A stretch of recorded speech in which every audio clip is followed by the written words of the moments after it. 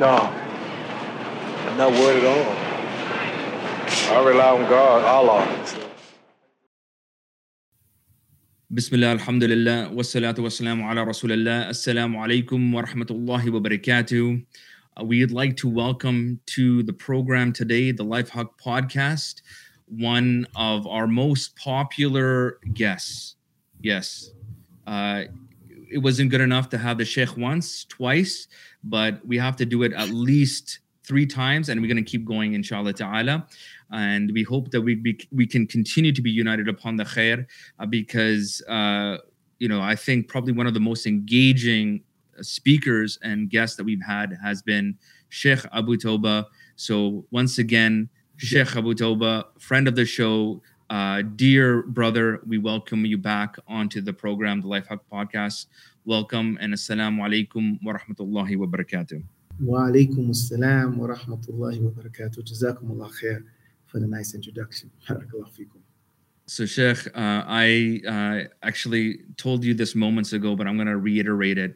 MashaAllah, you are looking very youthful, very invigorated. You look very happy, MashaAllah. The full colors in your face, I'm very pleased, because, SubhanAllah, I was just, I hadn't actually listened. There's a big, you did a long podcast series in Turkey.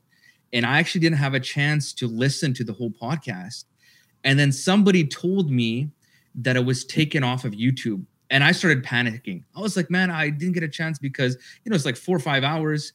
And so I started searching for it. I couldn't find it. I found the audio version. And then I just started cramming the audio version, listening to it, because I'm like, I want to listen to it before it disappears. And I finished listening to it and I'm like, oh man, I got to get the Sheikh back on. Sometimes you worry. It's like you take people for granted. You take our brotherhood for granted, our people of knowledge for granted. And Allah subhanahu wa ta'ala can take anybody away at any time and their knowledge and anything. So I'm like, you know what? I need to, I got a sense of panic, actually. I said, I need to get a hold of the Sheikh and I need to connect with him for the sake of Allah subhanahu wa ta'ala. So I am actually very overjoyed to be able to speak with you today. And I really thank you for your time. Jazakallah khair. I didn't even know that the videos were taken off, because I'm not involved in that aspect of it. But that's interesting to know. Yes. Because the things people need to realize is that when those things are done, that's because of political reasons, because of things that we have said and things they don't want to be spread. And that should tell them something as well. Okay. The war is not only with weapons, not only financially, but it's mainly an ideological war of ideas.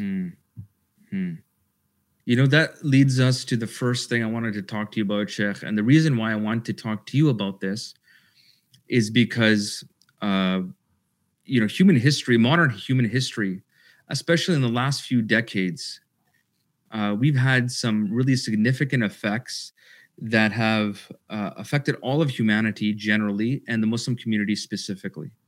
So we had, after World War I, World War II, the most devastating wars in human history. We had the Cold War, where the Soviets were the number one enemy. And I think with the advent of the Cold War, the whole science of propaganda really started to, develop, And then we have, of course, afterwards, like a war on terror, essentially, right? So a war with the Muslim countries, or quote unquote, the Islamic world. And that was a big cash cow for a long time. And then after that, the world was completely focused on COVID, right? This pandemic. And now the world is completely focused on the issue with Ukraine, right? The issue with Ukraine and Russia, And you have, and because I told you, I listened to a lot of what you say, and I know you have actually expertise to understand the inner workings of this military industrial complex. And a lot of people just they look at it from one kind of explosion or one kind of thing that's being promoted, that's the most flashiest thing in front of them, to the next, while there's, obviously there's a game that's being played, there's an agenda that's being created.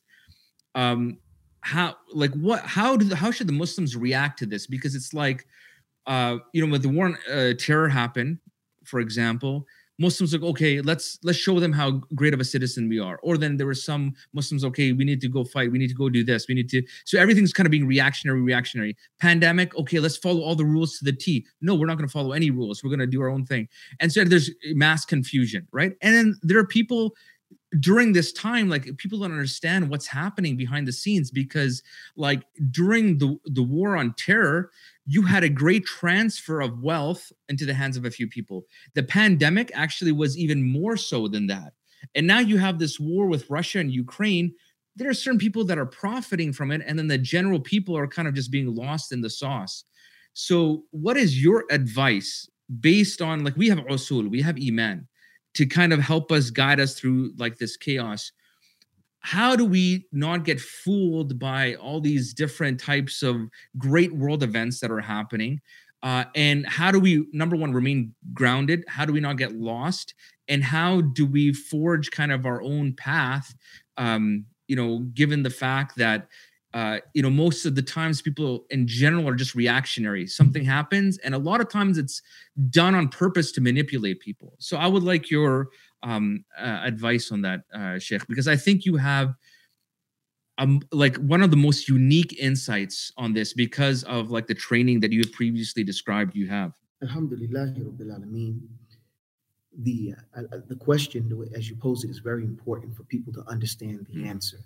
How do you make your own decision? How do you think for yourself and understand what's going on? Do your best to understand what's going on. And the reason why I say that is one of the things we have to realize is that we're in an era where dissent is being hidden. Okay? As people are saying and trying to spread more of the information about what's actually going on, meaning the other side or another version, that other unofficial version is being attacked. And you see how many, let's go back a little bit.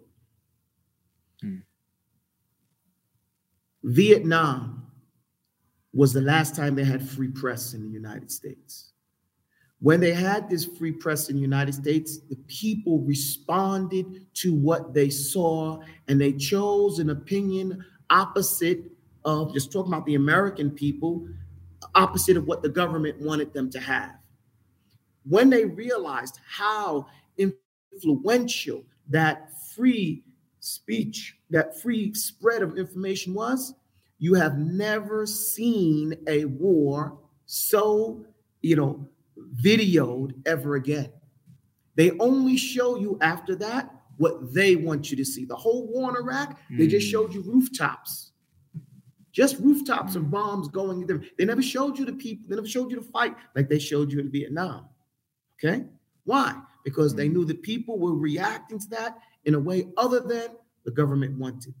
And every conflict after that, they only showed you what would be propagandic or hopefully inspire you to take their official version. That spills off to 9/11.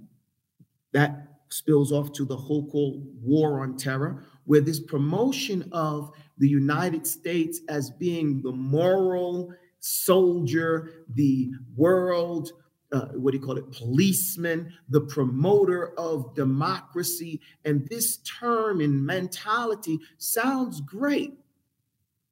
And it sounds so great, people stop thinking about what they're actually seeing in practice. Okay? And so they begin to believe the rendition, the official story, that America is undefeatable, that their stance is the must-take stance, that NATO is the best thing since gravy, and these types of things. And there's no one who should stand up against them or could stand up against them. This is dangerous for the Muslim, because now you've made this UN, this NATO, this United States into demigods, if not God. Okay? You've given them abilities that go way beyond human ability. So now what does Russia do now? Let's jump ahead. Oh, no, let's not skip COVID. So COVID comes in, and the official story is that everyone must, without doubt, get vaccinated, or you are committing, if not a misdemeanor crime against humanity, a criminal, infraction against the rest of the world. And anybody who says anything else is a what does they call it? Those people who have you're a weirdo with this conspiracy theorist. Yeah, you're a non-vaccination. You don't trust science. You're a fool. You're anything but a righteous individual with a scientifically sound, intellectually profound opinion and version that is equally legitimate or relevant as the other side. And when any scientist, any researcher, any medical professional presented a sound argument, that argument was wiped off of the internet. That person's internet was shut down, or their access to it. They presented a wall. So unless you had, unique skills to research those people and find out, then you didn't hear that other version. And so people were surprised that the so-called ignorant truck drivers in Canada shut Canada down and did the final move to make Canada say, hold on, we have to think about this. When they went to the border and blocked the border and said, we're not going to bring goods over because we're not going to take this shot. And that was I watched that whole thing unfold, where they said, we are not going to give up the autonomy that we have with our own bodies. We may be just truck drivers, but if we don't own the right to say what goes in our own bodies, then we are slaves. And then they blocked the border and said, we're not, because there was a rule saying that they had to take the shot if they were going to go across the American-Canadian border. Yeah, and Sheikh, like, I think a lot of people don't understand is that 85% of those truck drivers were already vaccinated. What they were actually, one of their biggest gripes was the mandate that you have to have this passport, and then once you have this system in place, then how do you maintain this passport? Or you need to make sure you get your booster every 6 months. That's the only way you're going to maintain that quote unquote passport, right? And I think even with that issue, Sheikh, just so you know, because obviously living in Canada and being on the ground, 100%, like, there were many people amongst those truck drivers, like, they were Muslim haters, 100%. Like, I'm not going to dispute that. And, if you look at some of their history, like, the brother showed me, they seized a whole bunch of guns from at the border with these truck drivers, like body armor and guns. And on the body armor was written kafir. You know what I mean? So, like, there are 100%, there was haters. But I think from a Muslim perspective, and that's why I love you, because you're an independent thinker, is that in principle, a lot of those things, what they were fighting for, we agree with that, even though we don't agree with the people en masse, wholeheartedly. But we agreed that, people should have the right to view dissent or to be able to protest peacefully and all of those different types of things. You know what I mean? But what you're telling us, I think what you're highlighting especially, is that absolute control of the narrative, that from Vietnam to now, the way that people are manipulated or independent voices are shut down, or you can't even have dialogue, is almost unparalleled, especially given the technocratic state that we live in, right? With the more technology, they can spy, before, back in the days, if you had the most oppressive king, he can't spy on you 24/7. You know what I mean? Today, right, the most liberalized societies can literally spy on you 24/7. There's 2 points I want to make about that. One of them is that you made the point, you said, okay, these guys are kuffar and they're anti-Muslim, right? Let's say all of them. Let's say even if every last one of them was a kafir and they were anti-Muslim haters, okay? Should we side with them when they're correct? Yes. What's the proof? Surah Rum. Okay. Anybody wants to know when we support a kafir group who are haters of Muslims? Surah Rum, where we see that there's a whole surah where Allah shows where the believers, we are supporting one group of kuffar over another group of kuffar because of what they stand for, because them being closer to us and what we believe in our geopolitical stance, showing those people say, oh, there's no politics in Islam. What do you think a Khalifa is? What do you think the Prophet Muhammad was in Sallallahu Alaihi Wasallam in Medina, except for the political leader of that country, okay, that city state, okay? And what is a Khalifa? These people have no real understanding of what it means to establish Islam in your life. It's in every aspect of your life. But in this regard, whenever a group of people stand up and say something, we don't look about who they are. We listen to what they're about. And if what they say is correct, then we say, amen. Amen. We believe that's the truth. Even if Shaitan, who came with Ayatul Kursi, even if we say he's an unrepentant liar, he told the truth this time, we acknowledge and accept the truth this time in this particular instance. And what I was referring to with them is they're looked upon, truck drivers are not looked upon as the highest people in society. They're looked upon as an intellectual, not elite, but delinquent. Most of them are, at least in the United States, have criminal records, it seems like, or retired people. They're not looked upon as the intellectual leaders, but these people had enough simple humanity in them to demand their freedom, okay? And were willing to fight for their freedom, even if they were called criminals for fighting for their freedom and demanding their freedom. So my point with that is that no one would have imagined that these are the ones that would have made this type of, leadership, because they led the way in that regard.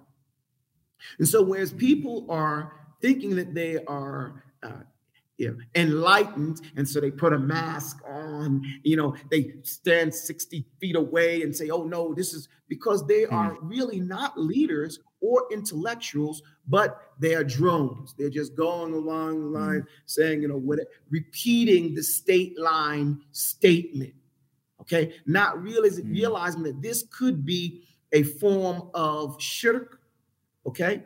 Or it could be these people they talk about taqleed and everything, how blindly they accept the other person's, a version of facts, and how low self-esteem they have, and how little understanding they have of the Islamic, the objectives of Islam, okay? And the major objective of Islam is to improve your quality of life on multiple levels, okay? Your physical level and your spiritual level, whereas this westernized, drive is a Dajjal system, okay? And its objective isn't to enslave you physically, mentally, and spiritually, okay? And it does so in multiple ways. And if we're not conscious of that, and then sensitive to it, and aware so that we can push it back, we become, the slaves of these particular systems. So now we mentioned, let's leave COVID women because you're still dangerous if you talk too bad about COVID. Yes, yeah. But we see that people held out. A lot of people held out. Even though they tried to make it seem like most people did not hold out, a lot of people are still holding out with regard to that. Well, it's interesting now because it's no longer an issue. Like in Canada, especially, all the mandates are gone. And now we're just focusing on this Ukraine issue. Why are all the gas prices going up, everything, you know what I mean? Russia made them drop the mandates. Okay? Russia was very influential in making the whole world say, okay, stop. Because now, listen to what they're asking. Before we even get into anything, they're saying whoever wants to go fight in Russia, go ahead. Okay, mercenaries, everything. Anybody wants to go, we'll fly you over there. You can't do that and tell people they got to wear masks. One of the reasons why Russia was able to go to the battlefield and beat everybody to the battlefield because they weren't dealing with COVID and everybody else was. And when you get to the battlefield first, he who gets in position, strategic position first, has taken the battlefield. So that's the thing that physically made everybody say, hold on, we can't deal with this and that at the same time. Now let's talk about Russia. United States has a habit, and NATO and the UN have a habit of vilifying anyone who stands against them. Okay? Saddam Hussein was this crazy individual person. But if you look at military history, the breakdown in Iraq happened without any diplomatic breakdown. It was one of the times in history that the United States invaded a country without any diplomatic breakdown happening. Okay?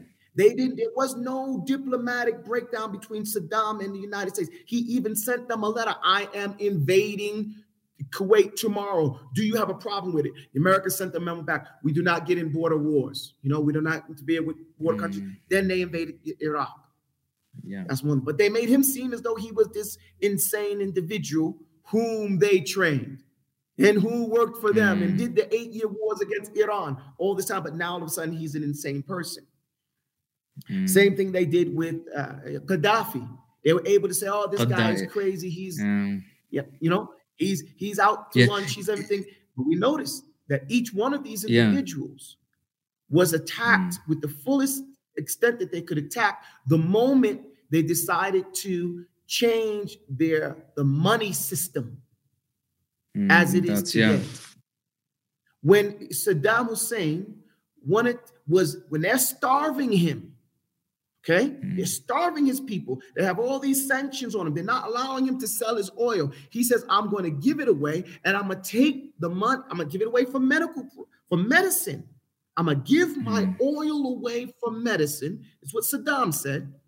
And I'm going to take every US dollar and trade it for euro. When he said that, then the United States Marine Corps went in and they did two things. They killed Qusay, his sons, because they were connecting the money, and they got all those US dollars out of there. Okay. And people have to realize 70% of all the US dollars are outside of the United States, not inside the United States. Yes. Okay. And that's because they're the petrodollar. Okay. Because you can only buy oil by US dollars. And it's not a law. It's what they've just been doing. Okay, because Saudi did it. Yeah, since the OPEC crisis, right? Yeah. The oil producing, exporting countries, which is the term for OPEC, have been selling it in dollars. But they're not forced to. It's not a rule that they have to stick to. So all those countries, this makes the demand for the US dollar high, which keeps the United States economy high because the demand for their product is the dollar. Okay. Yes, because they moved off of the gold standard, correct, Sheikh? That's how they prop up their dollars. They moved off the gold standard, and it's oil that's propping it up. They're on an oil standard, and it's selling the oil for that, so that the worth of the dollar is based on that oil. Even though they know that you do not need oil as much as they say that you do. You can do almost everything now off of water and not oil, even run your vehicle, okay, in a very effective way. But because it makes them money, they focus on that. But that's a whole different subject. Right now, let's talk about the dollar. So they wanted to sell that dollar, wanted to sell his dollars and turn it to euro. When they said that, he went in there, they took the dollars, okay, and they assassinated so-and-so. They had him murdered, okay? Same thing, Gaddafi. He said, "I'm tired of this slavery. I'm going to take this money." And he has, remember, Libya, people have to realize, has more gold than all of Europe put together. Gaddafi was considered one of the richest men in the world. Okay? I think he was one of the 10 richest people in the world because of the amount of gold in Libya, not the oil. So what did they do? They gave the oil to the people to fight for, because that's the Houdini, right? So they let the different groups fight over that, and they went to the south and they started mining all that oil, and mining all that gold, so they can get that out of. That's one of the things the United States is still stealing out of Libya, taking it, getting that gold out of there, right? That's why they keep conflict there. But they killed Gaddafi, and they did not want to take him to the World Court. That's why they had to shoot him before they took him to court, because he was not a terrorist. He hadn't violated any of those international rules. They couldn't take him to The Hague, and none of those things would have worked because he hadn't done anything that was violating. They may not like his policies, but what crime did he commit? They didn't make him pay, though. Remember, there was that. Do you remember that bombing? I think that airline bombing that occurred, and they made him pay like an exorbitant amount of money to compensate, like, everyone, for that, based on whatever links that they had established. And they paid, but the point is there was nothing standing. There was no open crimes against him. You get my point? When we look at it, there's nothing they could say this man did that deserved for him to get murdered as a leader of his own country. Even if you say, well, I don't like his politics. What don't you like about his politics? What did Gaddafi promote that was bad politics for his people? He wasn't harboring there were no terrorists in his country. Okay? There was no one saying, okay, he's harboring terrorists or none of that, things like that. He wasn't on any of those lists and things like that. He was promoting to sell to promote his money on the gold standard. Why? Because he got gold. So he's going to put it on a gold standard, and not only just put it there, he was going to distribute it as gold, in gold. And that would have crushed the American system, because the American system has dollars, but only the singular dollar is worth anything. When you look at the dollar, anybody who looks at the dollar will say the United States dollar has a stamp on there that says this particular dollar bill has a promissory note with the actual silver or gold equivalent in this bank, okay, in this holding. The $5 doesn't say that. The $10 doesn't say that. The 20, the 50, the 100, nor the 500.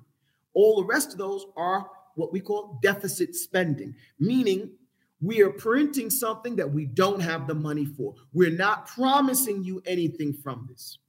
Okay? Does that make sense? But if you ask for it, we'll send our military in there and kill you. Okay? So that's what the situation is with those countries. Now, Russia is saying, look, and this is the issue with Russia. There's always been the North Atlantic Trade Organization, which, if you understand war, the treaty is written after the war to determine who will buy from who will have imports and who will have exports. That's what the whole battle is about, trade. Okay? I'm going to get your stuff for free or little to nothing and sell it back to you for a higher price. Those of us who live in countries that have been colonized understand that. They take the raw materials and they sell it back to you. Okay? Or they don't give you anything for it. Right? So that's what the war is all about. So now the North Atlantic Trade Organization is in actuality a military organization that has military promise to support each other militarily, and they are aggressive and they push their trade on other countries and try to pull them in. And this is the problem Russia has had. Russia has drawn a line with NATO and told them that 20 years ago. Look, 30 years ago, if you want to go back. If you're going to go back to World War I and II, Germany invaded Russia. Russia didn't invade Germany, okay? In fact, Ukraine and those guys can't really talk because Russia invaded Ukraine and saved the Jews, okay, from the Nazis. It's always been aggression into Russia, not Russia aggressing towards those European countries. It's aggressed to the Muslim countries, but not to the European countries. It always drew the line, saying if you cross this line, we will invade you. So they told the Western countries, United States specifically, if you push this line and come across this line, we will fight you. And they're using Kennedy as the banner. When the Russians were supporting Cuba and they had the same politics, okay? And Russia wanted to put, missiles in Cuba. Kennedy said, no, we will bomb you. We will set the atomic bomb. Go to nuclear, if you put your weapons in our backyard. Russia backed down and said, okay, now America wants to do the same thing in Ukraine. Now America, and they've already found weapons of mass destruction by the United States and, the bubonic plague factories in Ukraine being run by the United States, okay? In Ukraine, in Russia's backyard. Putin has said it. We have no place to retreat to. Okay, we've told you, don't cross this line. And every time their policy has been that. What happened with Clinton? They invaded Georgia. What happened with Obama? They invaded Crimea. What happened with, what's the name? Trump? Nothing. Why? Because Trump didn't bother Russia. He's the only president in the last 20 years, who didn't take the policy to infringe upon Russia. He saw China as a problem because he rightfully said, say what you want about Trump, but he's straight up. He said, look, we can trust Russia. They won't do anything as long as their policy is not to come westward. Okay? As long as we don't cross that line. But we can't trust China, he said. So he started beating up on China. Russia didn't move. And now Biden's in. What do? They promote and push Ukraine. So, of course, what is Russia going to do? What they've traditionally done. They invaded. Now, the world thought America's policies are untouchable. They can say whatever they want, do what they want, and everybody has to say, harder. No, the world is not like that. There are different spheres of influence. And the American mindset or the Western mindset is that what this little bitty Western Europe says, and in this little bitty country, the United States, in comparison to the other countries in the world, has major say. That's not the fact. And the lines of the wars of World War I and II have been redrawn. Turkey, Germany, Japan are still strategic military alliance right now. They just redid their treaty to be military protectors of each other, same as they were in World War I and II. Same exact agreement. Okay? Nothing has changed but the date. Okay? Russia and China are in cahoots with each other again. And Russia is in the righteous position. Sheikh, what do you make of some of the hypocrisy we're seeing with the whole refugee crisis out of Ukraine? You see all these Ukrainians fleeing, I know what you're talking and they're going to Poland and all these different Eastern European countries, and they're being welcomed with open arms, and they're saying, oh, come, and commentators on TV are saying it's so sad to see blonde-haired, blue-eyed people, white-skinned. They look like us. It's not like they're coming from an uncivilized country, and there's no caps on those refugees. They're opening them with open arms. And then when Muslims were fleeing war-torn, countries and problems created, by, most of it from Western intervention, it was like the worst issue in the world. You had all these pro-fascist movements come out saying, literally, political parties where their main framework was anti-immigration. You know what I mean? So what do you make of this hypocrisy we're seeing, open hypocrisy, in Western media? It's not hypocrisy. I think that the people, the colored people, the browns and the non-white people need to wake up and smell the coffee. They're not being hypocrites. They've never said they liked you. You and me and other people like us, we are sniffing up their backside. They're not sniffing up ours. They've never liked us. They've never claimed to like us. They've allowed us to come to their countries for their benefit.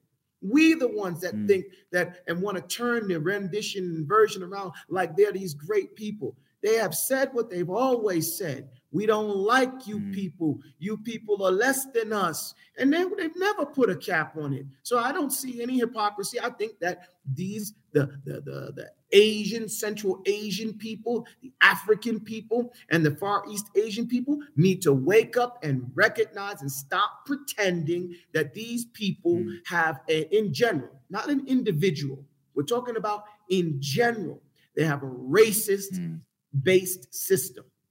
Okay, where we are, vying for their attention and their, be in their countries, and they're allowing us like stepchildren and poor stepchildren at that. Okay. Why do so many Muslims, you think, become like enamored with that? Like, like in terms of like their societies, because they're more materially advanced, maybe technologically advanced, but so many of them come say, hey, because they come from some countries that have a level of corruption, they may not be so materially advanced. They can come to these countries and quote unquote live or at least try to play for the American dream. Why do you think so many people get like caught up in this okie doke? You know what I mean? They just they think this is like the shining light and example of human rights, and it's so apparent, right? Yeah. Come on, say it like it is. They think this is Jannah. Why do you think so many Muslims are like, they think like this? They operate on that paradigm. Because they're free to do whatever they want to do here in the West. And they may not be as free to do that, what they want to do in the other lands. It's easy to ignore your problems when you're in someone else's home. Okay. To come back to India, to go back to, Ethiopia, to go back to any of our countries and have to deal with our people after our countries have been blown up by the NATO countries, and depleted, and have to start all over and building the infrastructure and deal with the corruption and those things that have been a result of them. I like what that Indian scholar, he said, don't tell the West, don't tell me my history. Okay, don't tell me India has to be on the side of Russia. Okay.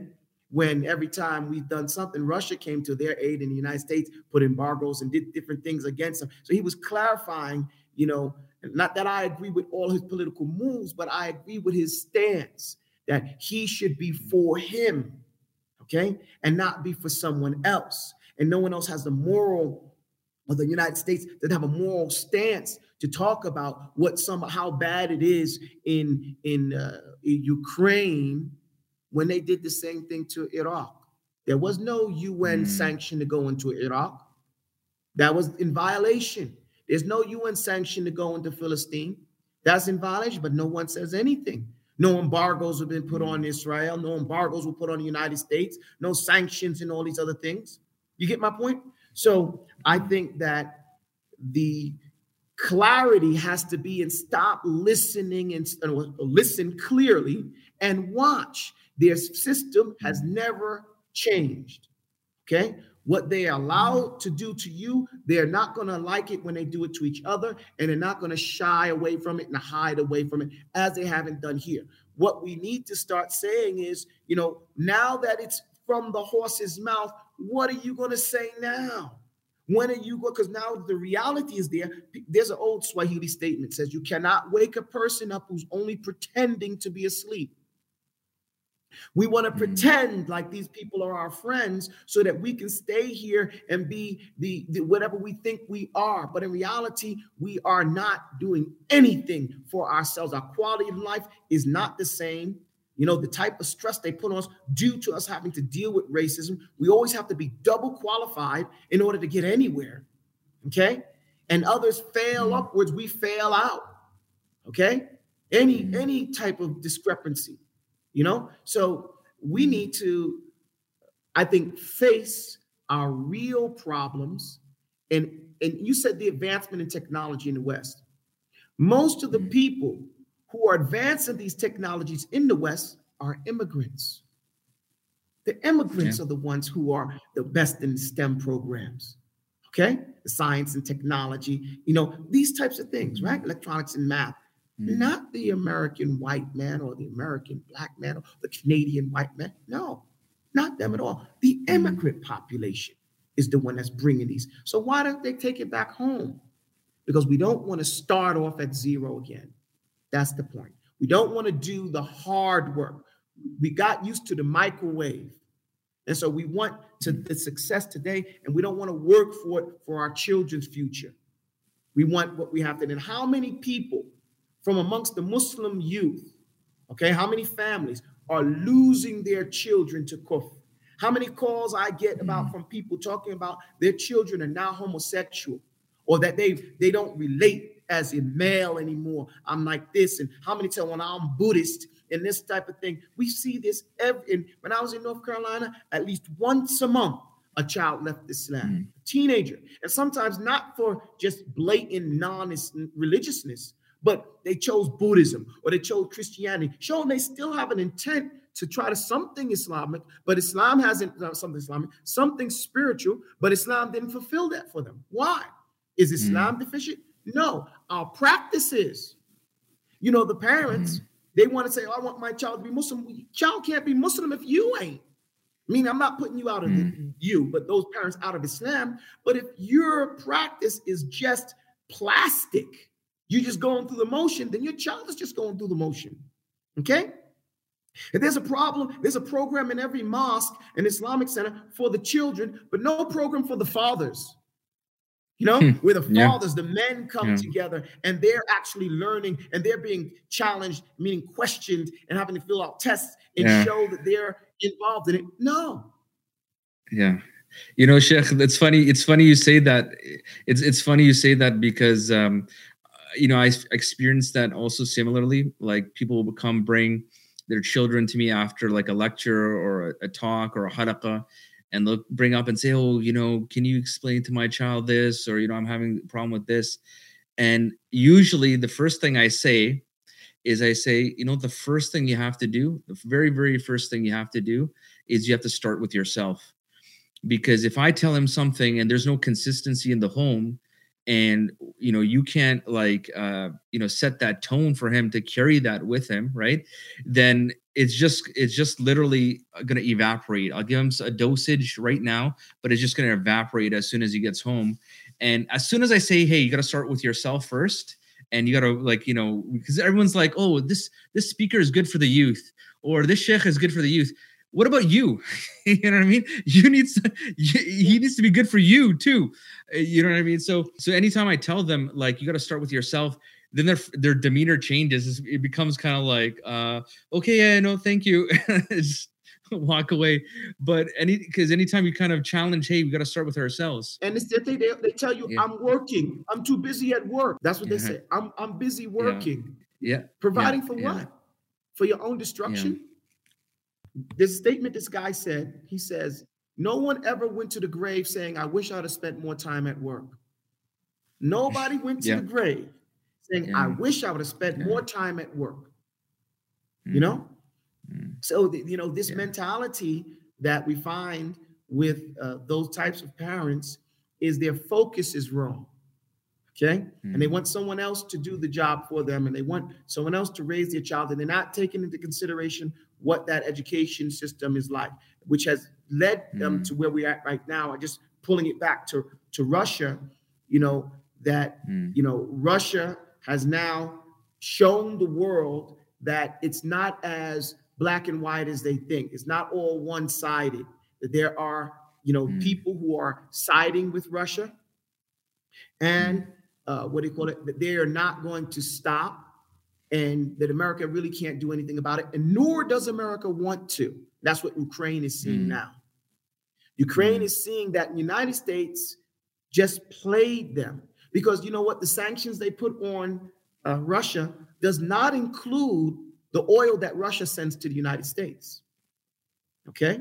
Yes. Russia is the third largest supplier of oil to the United States. Google it. Okay? Yeah. It's the third largest supplier of oil to the United States. And its oil is exempt from the sanctions. Okay? Yes. So, we're going to stop them from serving who? From providing it to Europe. So then what does Europe have to do? Get it from the United States. The United States fracking company There's the oil fracking company. You know, fracking is in Canada big time. It's a harder way to get oil. Yeah, I think, what's his name? Warren Buffett is a major investor in that. His company went down 2 points when they started to look for resolution in Ukraine. And then 3 points the next day when it looked like the resolution, like they were going to sue for peace. Okay? So that tells you. They always say, watch the money, right? So they're making money. The United States is making money off of this conflict, right? Europe is not making no money of it. If a war breaks out, Germany's going to have to deal with them, okay? Those countries, traditionally, Germany and Russia have had a great relationship. Most of the Tsars of Russia were the wives came from Germany. Isn't there also a pipeline, that Nord Stream pipeline from Russia to Germany? Like there was Merkel signed that contract not too long ago, right? Like they're getting a significant amount of their oil from Russia. United States has told them there was 100 European countries. 100 European companies involved in this massive deal. Okay. And Biden comes out and says, I'm going to kill that deal. Okay. But don't worry, we'll help you out with our oil on this side, which basically says and this is not a government deal. These companies are independent companies. These are the civilian companies. Okay. 100 European companies and now he's saying, let's kill that deal, but I'll give you the money. So dead we're still making money. So that's basically the policy that's going on. The United States is pushing its policy on Europe. Europe has to make a choice. You want to feed the United States or you want to feed yourself? Okay. And we know fracking is worse on the environment than the pure oil that the Russians, they're pulling it out of the ground. So it's a better quality too, and a lower price. Look at the nearness and all other things like that. So this is what's going on right now. The Europeans have to see for themselves, and of course, the United States is not going to intervene, not openly. They can't. Ukraine is not a NATO country. They're not part of that military group, which has a treaty of fighting together. Okay. So, when we look at this, why is this good for the Muslims? Because if there was no other choice, if there's a monopoly on all, or in this type of world, and only one group of people had a say, then all the rest of us will be at the bay, meaning we'll be at, the servitude of that violence. The fact that there is another group and other groups as well challenging that and having an equal sway over the planet allows for more freedoms, more choices. Okay. And that's why it's good for the believers. All right, Sheikh. So something that I'm picking up on from everything that you're saying is that perhaps Muslims, the way that we can stay grounded and the way that we can maintain our own interests without those interests being manipulated is if we appreciate that Islam, and by extension, Muslims, are morally consistent and should be morally consistent. Because, for example, when we look at, some Muslims, they're like saying, oh yeah, this is great. Russia is, checking some of these Western countries. But then, at the same time, Russia's invasion of Afghanistan, there, things in Syria, Shishan. So they've given Muslims a lot of hard times. Similarly, Western countries, we see the hypocrisy. A hijabi is like a greater threat than actual criminals. The way that they treat, muhajjabat and, many of these European countries, or, the way that they're so condescending towards our values and our principles and things like that. So perhaps, Sheikh, what I'm getting from you is that the Muslim community should appreciate that we are literally maybe we are the only nation on the face of the earth that has the capability to be morally consistent, because we see that all these other nations and these other groups, they're morally selective. You know, for example, you can appreciate, the reason why I say this is that you can appreciate somebody who has hatred for Muslims in their heart when they stand up for something that you feel is their human right. You can appreciate that stance, right? Whereas, you know, some other people, right, the people like that are opposed, like another group of kuffar that are opposed to them, they won't even like acknowledge them as being humans or dealing with them in a humanistic way. Like if they disagree with them, they don't believe even they should have any basic, almost like human dignity or you know, rights or you know, things similar to that. Whereas you can look at somebody who may be your enemy and appreciate when they do something good or when they're on the haqq, and you can look at our own people and you can call out if they're doing something wrong. And what I see is that that's morally consistent. That's the only thing that can really, I would just be able to describe it in 2 words, is that there is in Islam moral consistency, and perhaps that's what we should try to, that will ground us, that will, you know, keep us from, you know, being played, you know, as if we're in a pinball machine from one side to the next.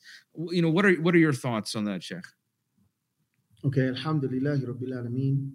I like the last thing you said. You know, how do we keep ourselves from being in a pinball machine, being, you know, bounced around, basically persuading, you know, victims of, you know, a preconceived plot to persuade us in one way or another. So they show us a child that has flies on his face, and we feel, you know, the urge to give, and so we give to a company who doesn't give that to that people. We don't even look to see what percentage of the money you donate to was so-and-so international or some other group, what percentage of that goes to the actual victims of that they showed on TV or in their advertisement, and that these people are actually making money. I mean, I've done some research on that, and a very small percentage actually goes to those people. But we are being persuaded, and we keep allowing ourselves to be persuaded. That is the problem. We can no longer pretend like we should believe these other people. That's what the first thing we have to do. Allah tells us, إِذَا جَاءَكُمْ فَاسِقٌ بِنَبَإٍ فَتَبَيِّنُوا. That's how we can keep ourselves from being in a pinball. Go back to the Quran and accept that. Why are we continually accepting everything they say?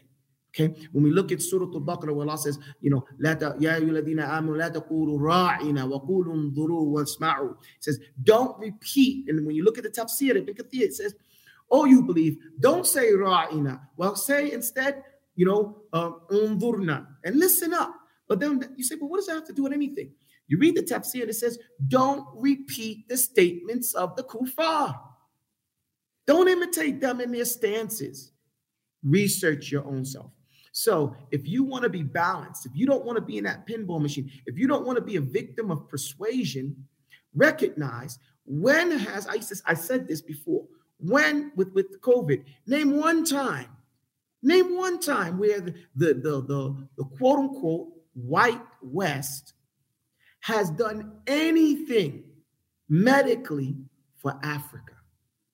Okay? Meaning that was truthful. We've always been the victims of their Frankensteinian schemes, right? They've always been doing different things and poisoning us. They even in the United States. When we have the syphilis, they let us have syphilis for 30 years just to see what the results would be. You get my point? We can't pretend like these people have it for our good interests. Polio in Nigeria and different places where they just said they're banning these peoples with their vaccines. 100,000 African women in East Africa were sterilized against their will on the guise of a vaccine. Okay? And we say, oh, we should trust these people? No, where? Name one time they've done something good for us. When they told us we were going, when? I don't want to be facetious. So if we don't have anything in our history like that, and rather what we have, if you could just YouTube all the police beating the mess out of people left and right and being racist left and right, we have all these different things, then that should cause us to question, okay, what they say, what they tell us. And then how do we find out what's the truth? That's the second part of the solution. First, doubt them, as Allah tells you to doubt them. Second, don't repeat what they say, okay? Which Allah tells you, oh, you believe, don't repeat what they say. And all you have to do is read Ibn Kathir. It's in Surah Al-Baqarah. Don't imitate their statements. Don't say what they say. Don't repeat them, okay? Research what they say in Surah Al-Hujurat. If they bring you any news, then research it. How do you research? The third step then becomes listen to everybody else's version of the facts, okay? Now, you have to put the situation in context. What does Russia have to say about Ukraine? Listen to them.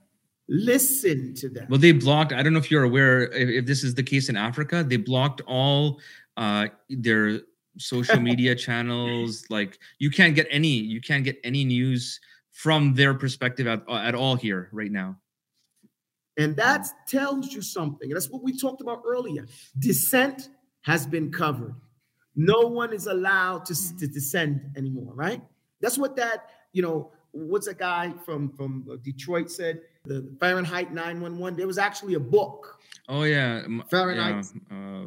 Michael Moore, I think. Yeah. But the original book, was Fahrenheit something as well. If you read the original book that he is making a joke from, okay? The original book was like that. You get my point? So now dissent, because it's not like that here in Africa, okay? We hear everything Russia is saying. We hear everything that India is saying. We hear what Brazil is saying. All these people are supporting Russia. I wrote down here, not only do you have to hear what the other guy's version is, and all the other people involved, what their version is. Did you know, I guess they're not saying in the United States, but the United States is backing a Nazi group in Ukraine. Okay. Yeah, I see a little bit of that online on Twitter. Yeah, some people have shown like they have these pictures of Ukrainian soldiers that they're promoting on social media here in the West, and they have like this symbol, right? Like this, it's like on a black patch. It's a new wave swastika. It's like a Nazi symbol.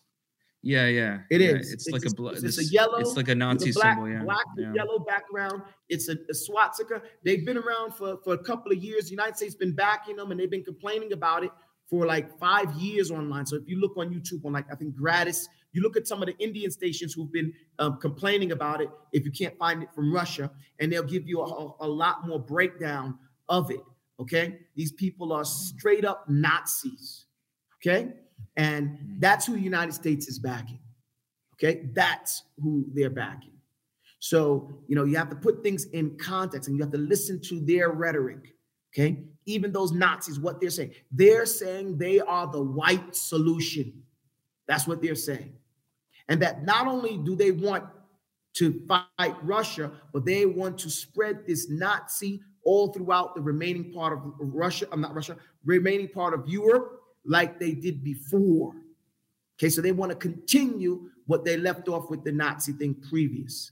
Okay, so people again have to look at the history and understand that a lot of the special Nazi groups during Germany were from Poland and different places like that, and not actual Germans. Those surrounding Serbians and those different people who wanted to do extra, okay? And they were the ones that were part of those groups. And they're some of the same people who are in line with this mentality that the United States is supporting militarily and financially, and also with propaganda support. So you want to support that? Think about it.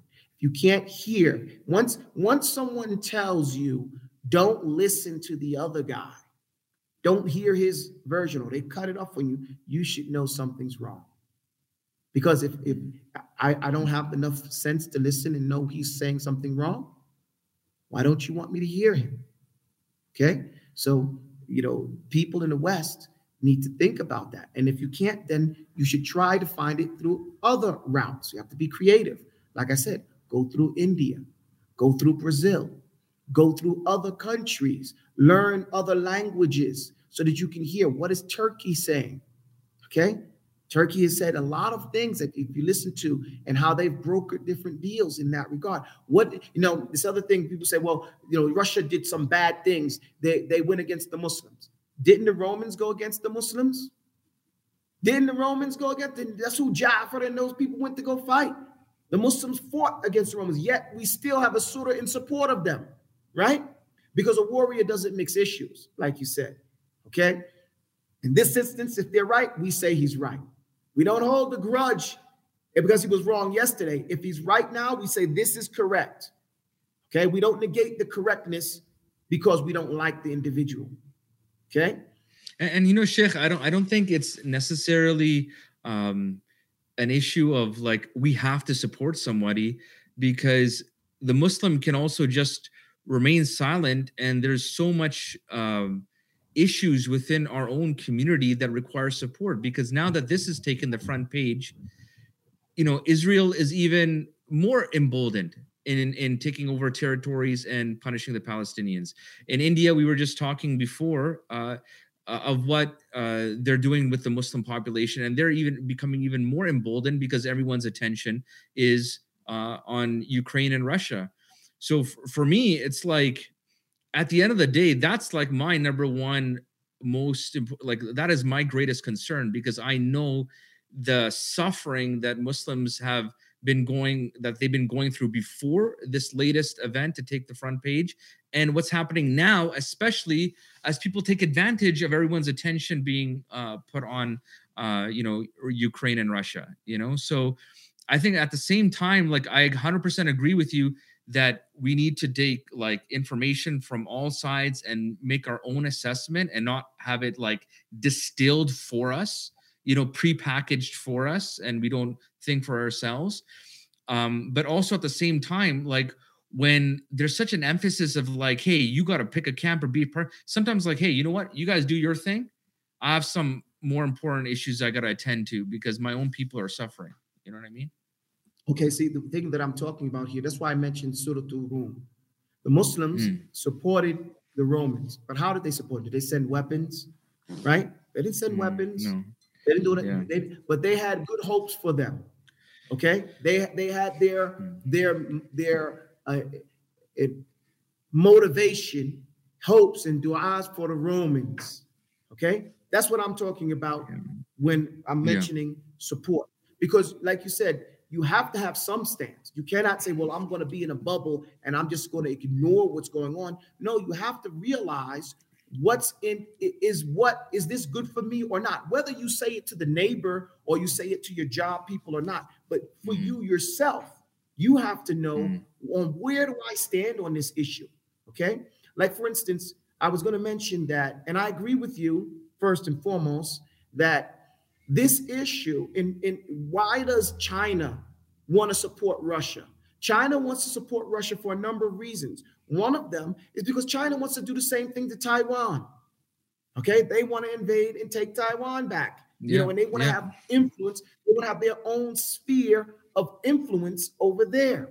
In reality, the United States wants Russia to win, ultimately, but just after a long, drawn-out thing. Why? Because when Russia wins, what's going to be the takeaway? The takeaway is going to be every strong country has the right to oppress any of the smaller or weaker countries in his region, which will allow the United States the reign that they have over the Western Hemisphere and Latin America, and no one will be able to say anything to them because, hey, Russia was allowed to do their thing. China will say, we can do what we want to. India can say, and Myanmar and those countries can say, well, we're going to do what we want to do to the people in our regions. Israel will say, well, we're going to, and everybody's going to be happy. So we have to look long-term where this is going. America wants them to win, just not today, okay? And they're supporting them. And who's sending all this wheat to feed Russia? United States. They're not embargoing. The sanctions are not on their foodstuffs, and it's not on their oil that they're getting. So, of course, I agree with you. We have more important things to make to because, there's Muslims in Ukraine and there's Muslims on the Russian side too, Yeah, of course. I was going to say that those fish that we have to fry are connected to this issue. Okay, they're still connected to the same issue because the world is a closed environment, you know, and everything that happens is affecting the other thing around there. And that was the last thing I was going to say, that, you know, even though Russia had the problems with Shishan and those things, Shishan is on their side. The southern Russian states, the Muslims, are with the Russians. Okay, does that make sense? Because for financial and for regional influence, they don't want the Americans over there. They know that first, now it's Ukraine. First, we ask you to join NATO. Then if you don't join NATO, we attack you. Okay, so if they're allowed to take Ukraine, then all those other, you know, smaller countries at the end are now going to be, you know, open to this NATO military organization and may be forced to come in. So they have to choose which poison they want better, you know, the lesser of the two evils for them. And so you find, even though they fought those same people, they're now siding with them. Why? Because one of the rules of warrior school is the warrior doesn't mix issues. Okay, I may not be your friend, but right now I'm not your enemy. Okay, in this particular issue, we can go together. And that's what the Muslims have to be able to, it's not be emotional about military and financial and strategic decisions. Okay, whether that person is your friend or not means nothing when it comes down to the bottom line of what are we going to do right now. Does that make sense? I'm not going to ask you if the boat is sinking what your religion is. I'm just going to help you get out of the water. We're going to help each other. Yeah. One thing as well, Sheikh, I feel with Muslims, they sometimes, overlook, they might even disregard to an extent the fact that we actually at all times need hidayah from Allah subhanahu wa ta'ala. We need guidance from Allah subhanahu wa ta'ala. And, you know, our brains are limited, our abilities are limited. Even how you were talking before with medicine and science. One thing that I was trying to remind, you know, the brothers and sisters was that, listen, at the end of the day, you could have people on two different issues, but if both of these people have different opinions on something, say on a medicine, right? Even they say one person says this medicine is good, one person's not. But I would say what's more important than that is if both of these people, at the end of the day, they're sincerely turning to Allah subhanahu wa ta'ala and they understand in their heart, it is Allah subhanahu wa ta'ala that is healing them. This medicine may or may not be the means, even if it's scientifically proven to be a cure. If Allah subhanahu wa ta'ala doesn't allow it to heal you, it won't heal you, you know? So we have to appreciate and we need to thank Allah subhanahu wa ta'ala. So for example, in this issue, with Muslims maybe not having access to a lot of the information is being controlled, at least they can make dua maybe to Allah. They should make dua to Allah subhanahu wa ta'ala to say, you know, Allah, guide me to what the truth is and help the oppressed people, especially our brothers and sisters who are suffering, protect them, you know what I mean?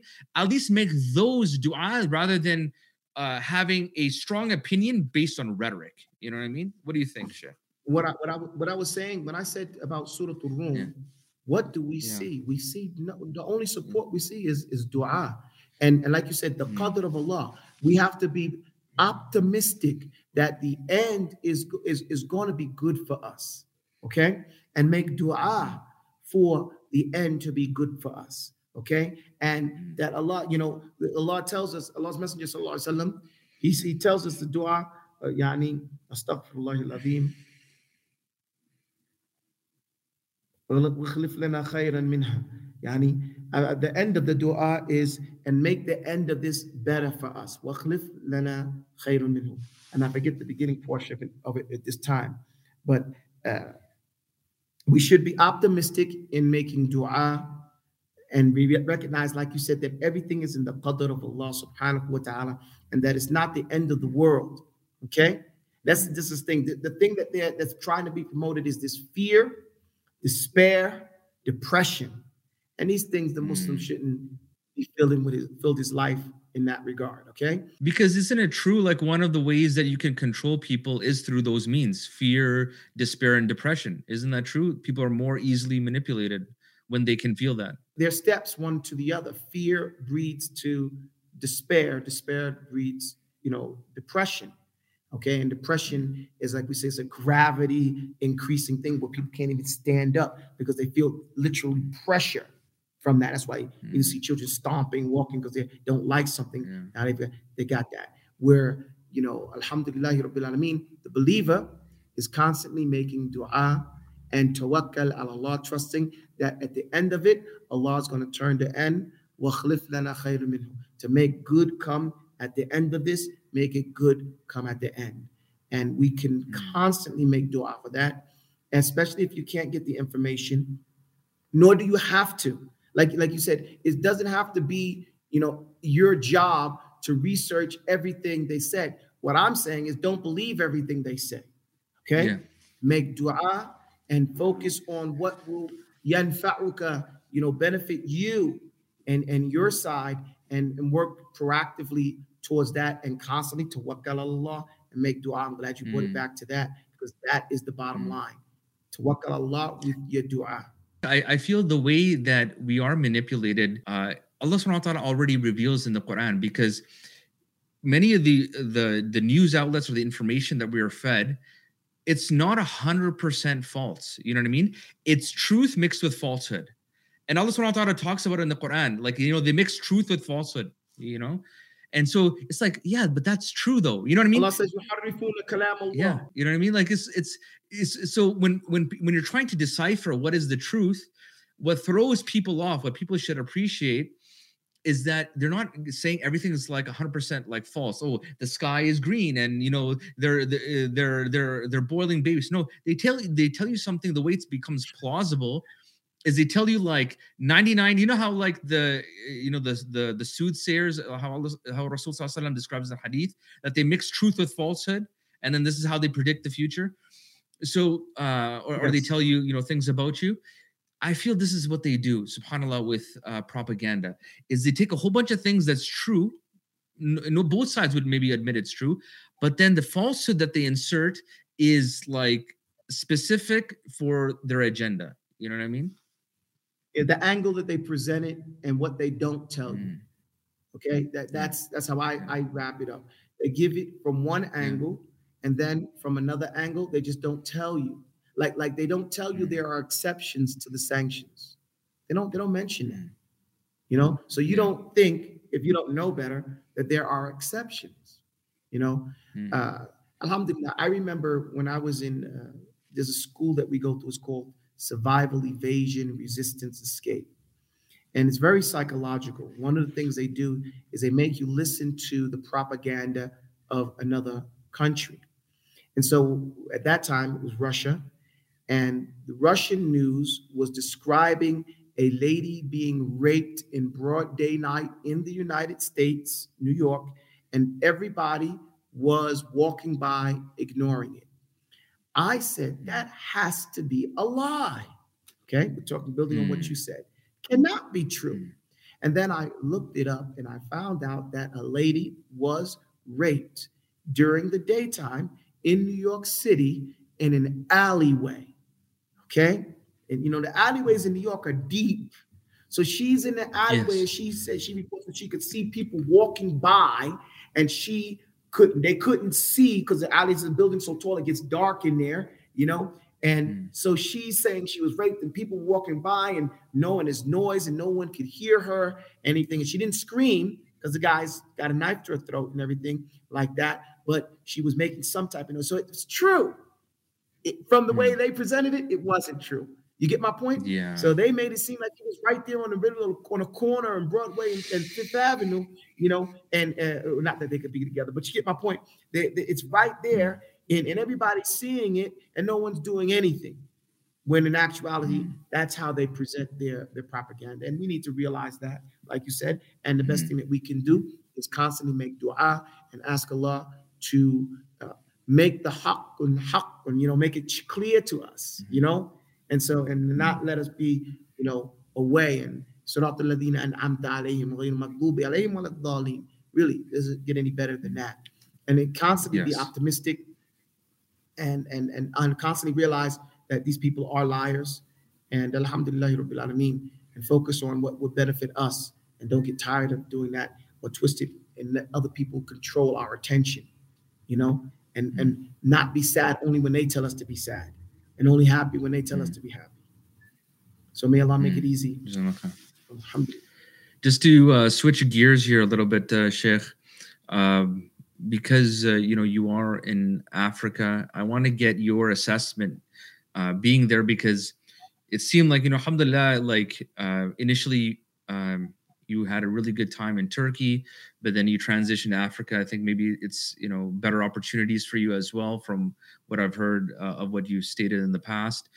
So what are some of the opportunities? Like what's keeping you busy in Africa? What are some of the opportunities you see in Africa to highlight? Because, oftentimes we don't get, the opportunities or the, ways that we can grow ourselves, by exploring different parts of the Muslim world, and, perhaps exploring the possibility of contributing to the growth and development there, being a part of society, those types of societies. So what has your experience been there, and what are some of the opportunities you want to share with the rest of our audience, inshallah? Alhamdulillah Rabbil Alameen, Barakallah fikum. First of all, Turkey is an amazing and a beautiful place to live, okay? And anyone who wants to make hijrah, because that's what's going on. We made hijrah, okay? And initially we made hijrah to Turkey. And hijrah is different than being a talibul ilm, because my earlier years in the 90s, in those times, I was a talibul ilm. So I'm traveling to different countries for knowledge, okay? Not for hijrah. Sometimes people get them mixed up together.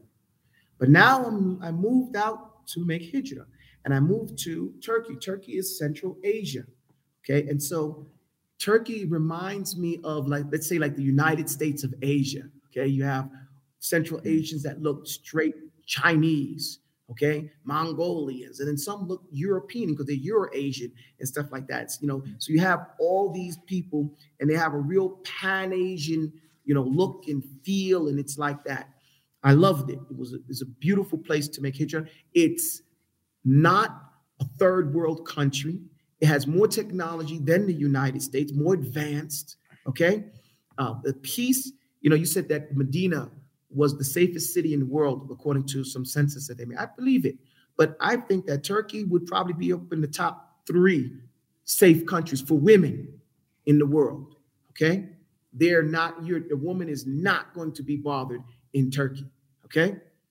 And of course, you have major cities like Istanbul that may be an exception sometimes, because those major cities are different. Paris, London, New York, Toronto, Addis Ababa, those different, Cairo, these places, Dar Beida, these places are going to be different, Dakar. But outside of that, is one of the safest places in the world, okay? I left Turkey and came to Ethiopia. One of the reasons I came to Ethiopia and chose Ethiopia, number one, it's never been colonized. That's number one. It's the only African country that has never been colonized. Number two, because the African Union is here, and I wanted to contribute to the argument with the African Union. Number three, well, it's not in this order, to be honest with you, because we want to say the number one reason, because it's Darul Hijratain. It's the land that the Prophet ﷺ said to go to, okay? Before, when you couldn't make hijrah to Medina, and out of Mecca, they went to here twice. And so it's revelation. It's a blessed land.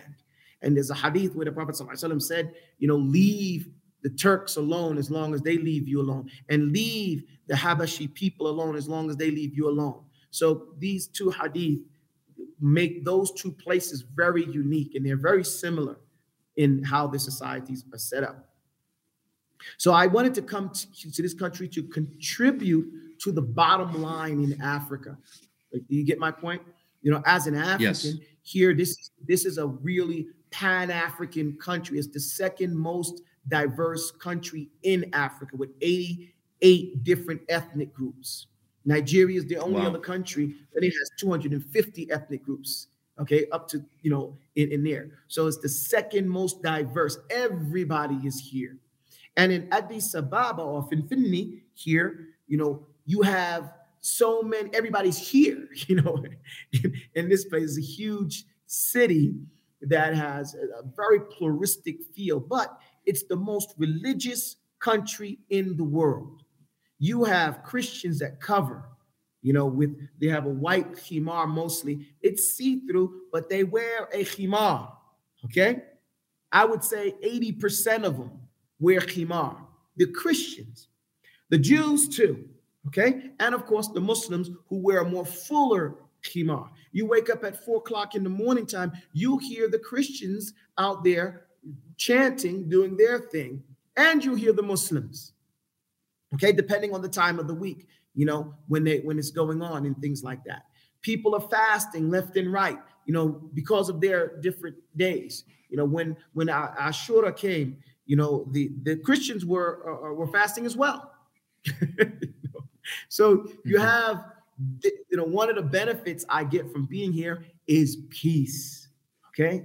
Sense of relaxation, a lack of, when I was living in the United States, oh my goodness, you're always worried as a quote unquote black man, if you're going to get murdered by the police just by driving down the street. And that's a level of stress that can kill you. And it has something to do with every decision you make. You literally can't be out without an excuse. If you got to get up and go out at nighttime, you better have an alibi. I used to keep receipts in my pocket or use my phone thing so they would document where I was, because you could get picked up and say, well, you fit the description. If you don't have an alibi, you did it. And that's happened to enough people in that country, So, just getting out of there has given me 10 years longer in my face of life, of less stress. I can see it. You saw what I said. As soon as I saw you, I said, Sheikh, man, subhanAllah, like, it looks like you look younger, you look brighter. It's, I'm very pleased, alhamdulillah. It would warm my heart to see you actually right now. Barakallah fikum. You hear the adhan. I'm just a reflection of you, brother. You know what I'm saying? No. You're the sun, I'm the moon. Okay, I get the nur from you. MashaAllah. Alhamdulillah. May Allah bless our character and beautify our character like He beautifies our externals. But hearing the adhan every day, 5 times a day, you hear the adhan here. Okay, so now what am I doing here? We're opening up a school here. Timbuktu has a home here, So we're starting, because my Timbuktu seminary, we have that here. Also, we're building wells here. We built a few. I'll send you some pictures of some of the wells that we're building. And these wells, alhamdulillah, the smallest of them, feeds, gives water to 100 people. We are helping building masajid and everything like that. We went one place to build a well, and the people came out, the village people came out, and it's beautiful. This is the highlands of Ethiopia, so it's green and it's high. And they said, you guys came here to build us a well. We really thank you. We don't want to sound ungrateful, but we wouldn't mind walking an extra mile to get the water if you guys would help us finish building this masjid, so we can have a place that we can conjugate. And it just broke my heart. I said, subhanAllah, they're willing to walk an extra mile, okay, just so they can have the masjid. And that was more important for them than the well. So Allah blessed us to get the money, and we built the masjid, and we're still building the masjid. We got the building up. And the walls and everything, and we finished the well because we were there for the well, so that's finished, and we still have to do the floor and everything, but at least we have the building. They're in there praying now. They have a place that they can pray, and they wanted it before Ramadan, so they can have a place to gather for Salah. So those are the things. We also, Ethiopia has a lot of poor people. So, and here it's such a big deal. You'll see children without clothing, literally ripped clothing and stuff like that. So we do what we can to provide clothing, and anyone who wants to help in that, they can contact you, and you can contact me, and they can send us some clothes, and we'll distribute those clothes out to children, mainly children's clothes, because once they become adults, they're able to find their own clothes. But a lot of children go around with literally rags on their bodies and tattered clothing and things like that. And there's just no access to other types of things. So we're doing that as well. Some of my friends and teachers are out there. I want to try to connect you guys together, inshallah, because I know some people are doing some good work there too. And I think if we synergize some of our efforts, we can have a bigger impact, And I remember you talking about in one of your other interviews that you had, when you talked about kind of successful collaborations, and you talked about how the Brooklyn guys would team up with the Queens guys, and Brooklyn was the muscle and Queens was the hustle. You know what I mean? And you guys kind of were able to, have good collaboration. How can we get better collaboration in the Ummah? You know what I mean? I think if we collaborate more on like the positive things, like some of the projects you're working on, and we help each other out on things that it's just going to be pure benefit for people. How can we do that? How can we be more open to doing that and make those connections happen, inshallah? First thing we have to do is communicate with each other. Okay. Like you said, network. That will build trust, because we have to have trust. Third thing, if not in that particular order, but we have to accept leadership. Not everybody wants to be the leader. And if it doesn't go my way, I'm going to take my football and I'm going home. It's my way or the highway. We have to stop being these despot leaders, and be able to be flexible. It's like we disagree with the kuffar, but we find every excuse to continue to work with them, right? We have to have that same good point. Mentality when dealing with each other. I may disagree with you on 2 or 3 points, but I agree with you on 7 points. So let's stick together, and and just because we don't like each other, let's say I have a personal issue, doesn't mean we can't cooperate with each other. I say when you have a boardroom of people who don't like each other, things work more smoothly, because now you know that you have to come with your A game and present everything in a very professional way. And I'm going to look at every line, right? And then we're still going to do that.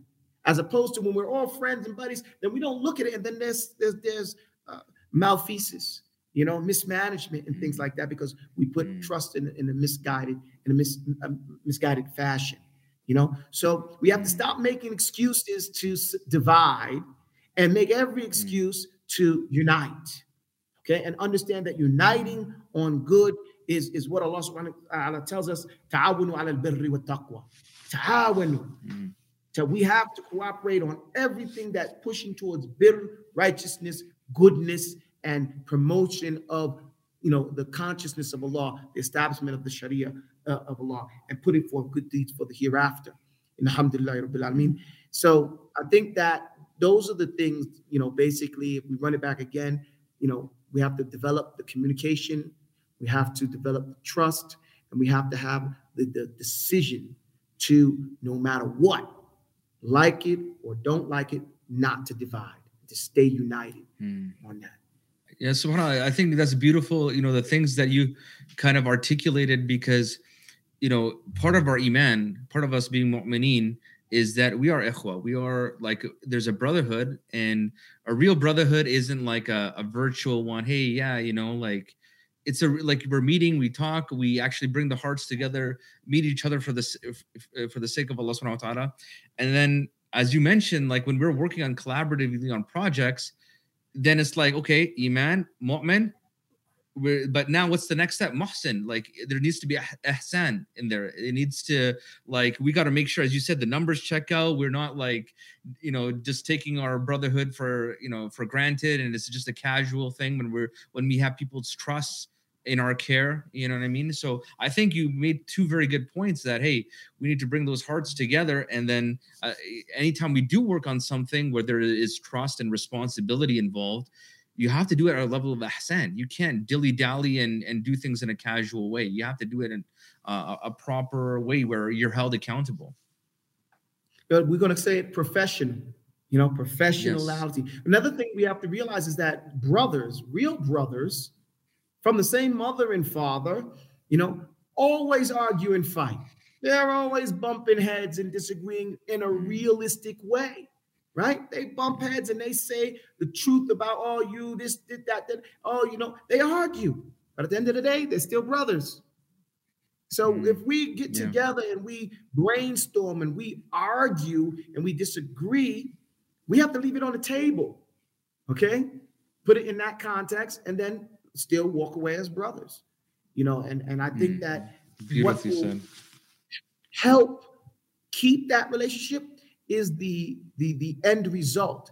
If at the end of that, we still build the masjid, we still build wells, we still help the indigent and the people who are impoverished, then we will walk away feeling so much better. It will be so much worth it, okay? And we can do it again and continue to do that. And that continually doing it will confirm the trust that we can continue to do it in this way, even though we may have some personality difficulties with each other. Because even if you have a personality difference, that you can trust his numbers, right? He's going to do what he's going to say he's going to do, or the other person's going to call you to out when you're late. He's not going to just say, oh yeah, brother, I said I was going to be here at Dhuhr, but it's now it's Maghrib. No, that guy's going to call you to count, say, hey man, you wasted my time. No, I don't appreciate that, And then well, brother, taqillah, you taqillah, where you was at making me wait 3-4 hours for you. He's going to call you on that. And you shouldn't, you should be, hey, astaghfirullah, I'm sorry, pardon me. You don't have a phone? You could have called me, told me, You get my point? So, I believe, like you said, if we can do that and we can be consistent at doing that, we can do a lot of good. And one of the examples we have in that is Abu Ubaidah ibn al-Jarrah, radiyallahu anhu. He was called Amin al-Ummah Rasulillahi sallallahu alaihi wasallam, the trustworthy one of Muhammad sallallahu alaihi wasallam, the Muhammad's Ummah. He's the one that actually fought his own father and killed him at Badr. He tried to avoid his father 3 times. And then his father came in front of him and tried to kill him. And he defended himself and killed his father. And his name was Abu Ubaidah ibn al-Jarrah. Later on in Islamic history, after the death of the Prophet ﷺ, he was sent by Umar ibn al-Khattab radiyallahu anhu as the judge and as the lead general of the army. When he got to the army, he was the second in charge to Khalid ibn Walid. But then a letter came from Umar, you are now in charge of the army. And Khalid is not. But they were in the midst, they had just started a battle. So since they started the battle and he got this news, or they were about to start it, he did not tell Khalid anything. He obeyed Khalid ibn Walid, okay? And did what he wanted. I'm in charge. He didn't even tell him. Then after the battle, he told him. And then because Khalid was a better general on the attack, and he was a better general on administration and those things like that, when he went to go do something, he says, just so we don't do anything wrong and you don't disobey me, I'm going to obey you. How are we going to attack here, Khalid? So we have to be big like that and recognize skills, okay? Just because I'm in charge doesn't mean I have to do everything, and that doesn't mean I have to be in charge of everything. Being in charge means I have to manage and make sure that one who can do it the best has the best position to do it in and has the support to do it in. And we have to look beyond our own egos in that regard. And that's the issue that the war we have to fight, That's what I was going to say, is that what you're talking about is, people needing to master and suppress that caged animal, that ego. If it becomes loose, it can just wreak havoc, and I see that unfortunately a lot. I mentioned it. You mentioned it when you said ihsan. That's what ihsan is. So you reminded me of it when you said that we have to look for ihsan. It encompasses 2 things: professionality and what do you call it? Actually, ihsan has 3 levels, 3 applications. The first ihsan is in your niyyah, having the right niyyah, the ihsan in your niyyah. And that is to please Allah subhanahu wa ta'ala. Period. Okay? The second thing is ihsan in choosing the right action, the best action. Allah said, لِيَبْلُوَكُمْ أَيُّكُمُ أَحْسَنُ عَمَلًا, to see which one you're going to do the best deeds, not the most deed, the best, the most perfect deeds. And then the third level of ihsan is in the application. Did you do it in the right way, in the ahsan way? Ya inna Allah ya'muru bil adl wal ihsan. Allah commands us to do justice in the action. He did justice to that, right? Or he didn't do it justice, meaning he was lack in it. And he's blameworthy. Wal ihsan, and to do it in an excellent way. Allah's messenger said, he said, Inna Allah kataba ala kulli shay'in ihsanan. He's prescribed that you do everything in an excellent way. So if you slaughter an animal for eating, you sharpen a knife. Turihu dhabihataka, to make the animal die quickly and easily. So that's ihsan, in the niyyah, in the choice of the action, and in the act itself, in doing it. You do it in a professional way. So, alhamdulillah, you mentioned that, and that's what brought to mind me, that's what I recalled when she started to talk about ihsan, that professional activity. And people have to realize that this is what Allah's messenger is talking about. The deen is not something that's just left in the masjid. It's in every aspect of our life, So may Allah make it come to reality for us, I mean, I see, unfortunately, when people don't have, the ilm and the amal and the experience, and they haven't sat at the feet of learned people to learn that adab, unfortunately, because we're so deprived of that system, that, that Islamic ecosystem of learning and development and tarbiyah, people, it's like you have so many broken or partially formed individuals. I see it so often with maybe a lot of the comments and engagements that Muslims have online. It's like you would never, number one, you would never speak like that to a person in real life, to their face.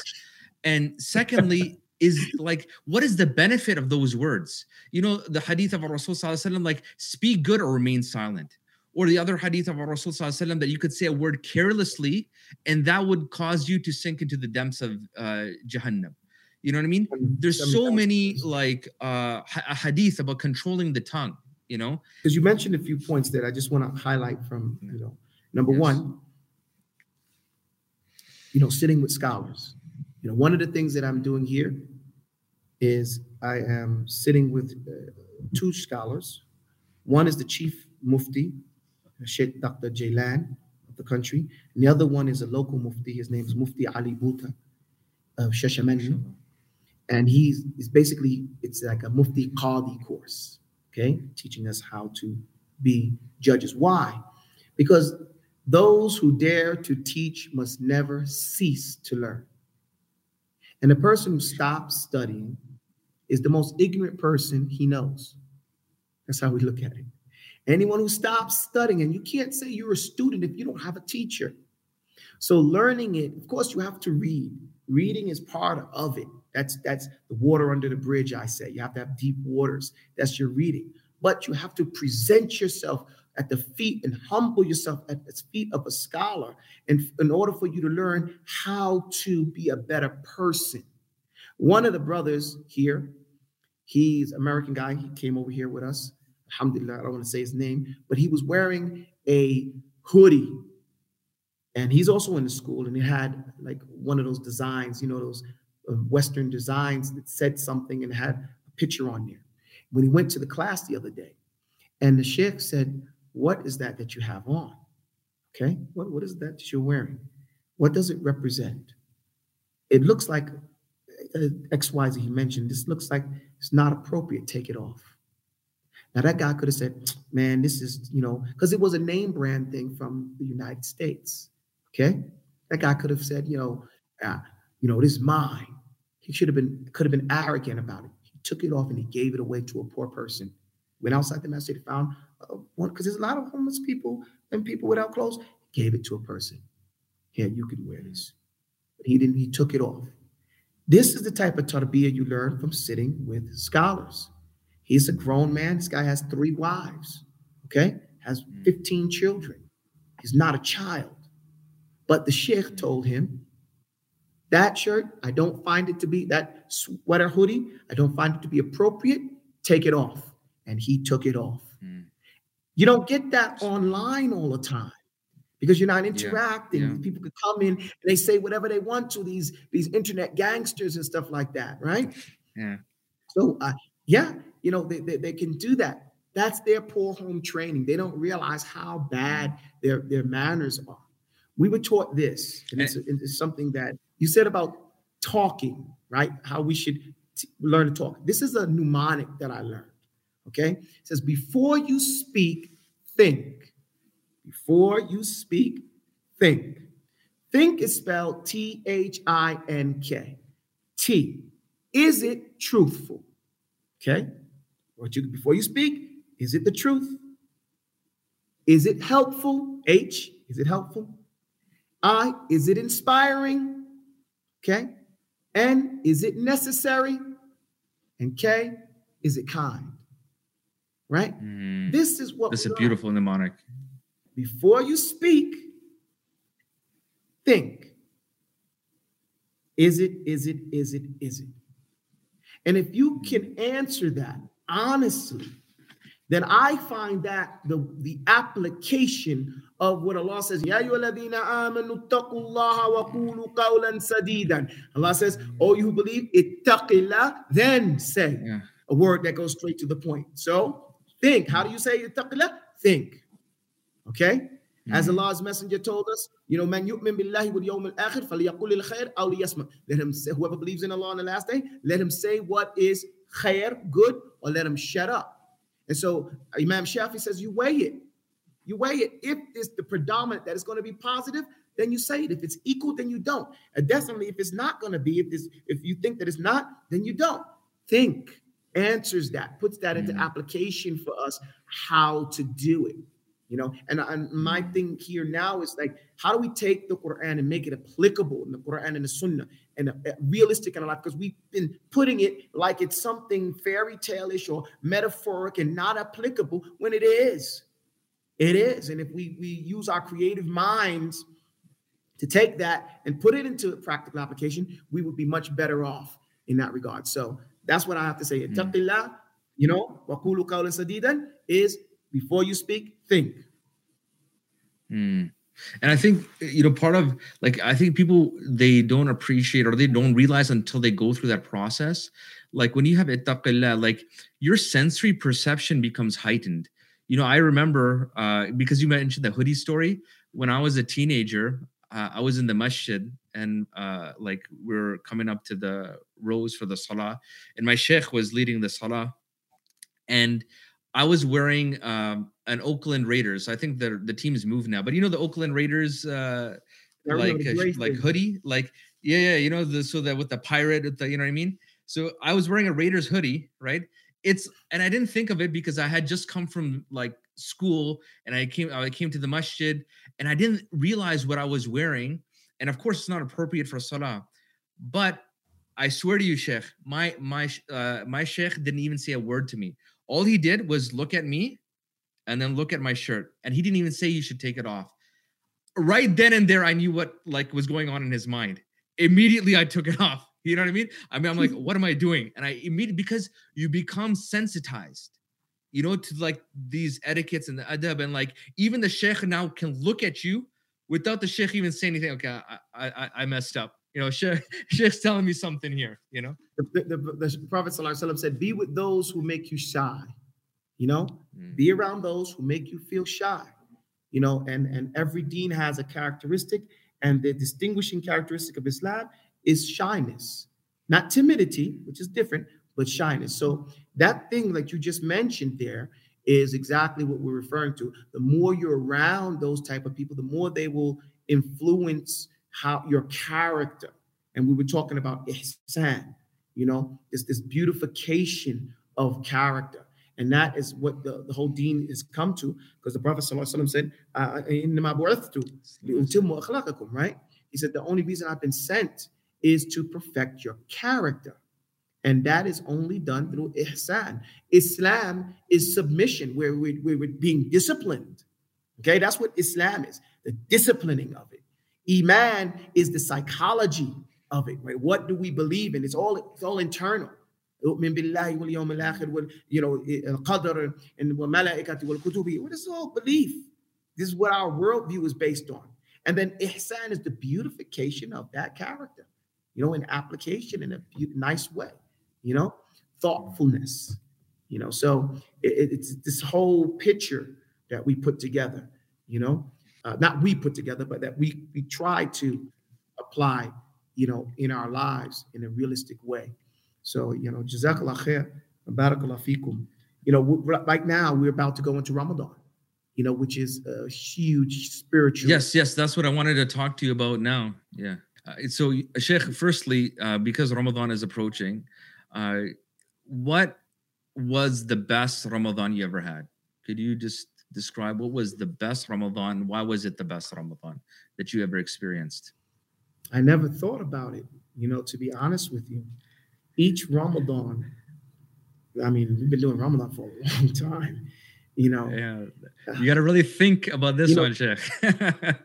No, but when it comes, what first thing comes to mind was Japan, Ramadan in Japan with my homies. We were, young, and that's the first thing that comes to mind.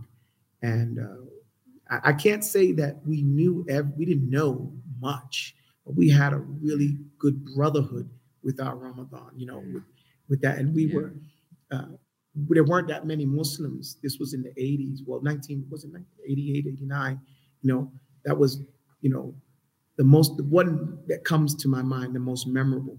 But Ramadan in general is a spiritual marathon.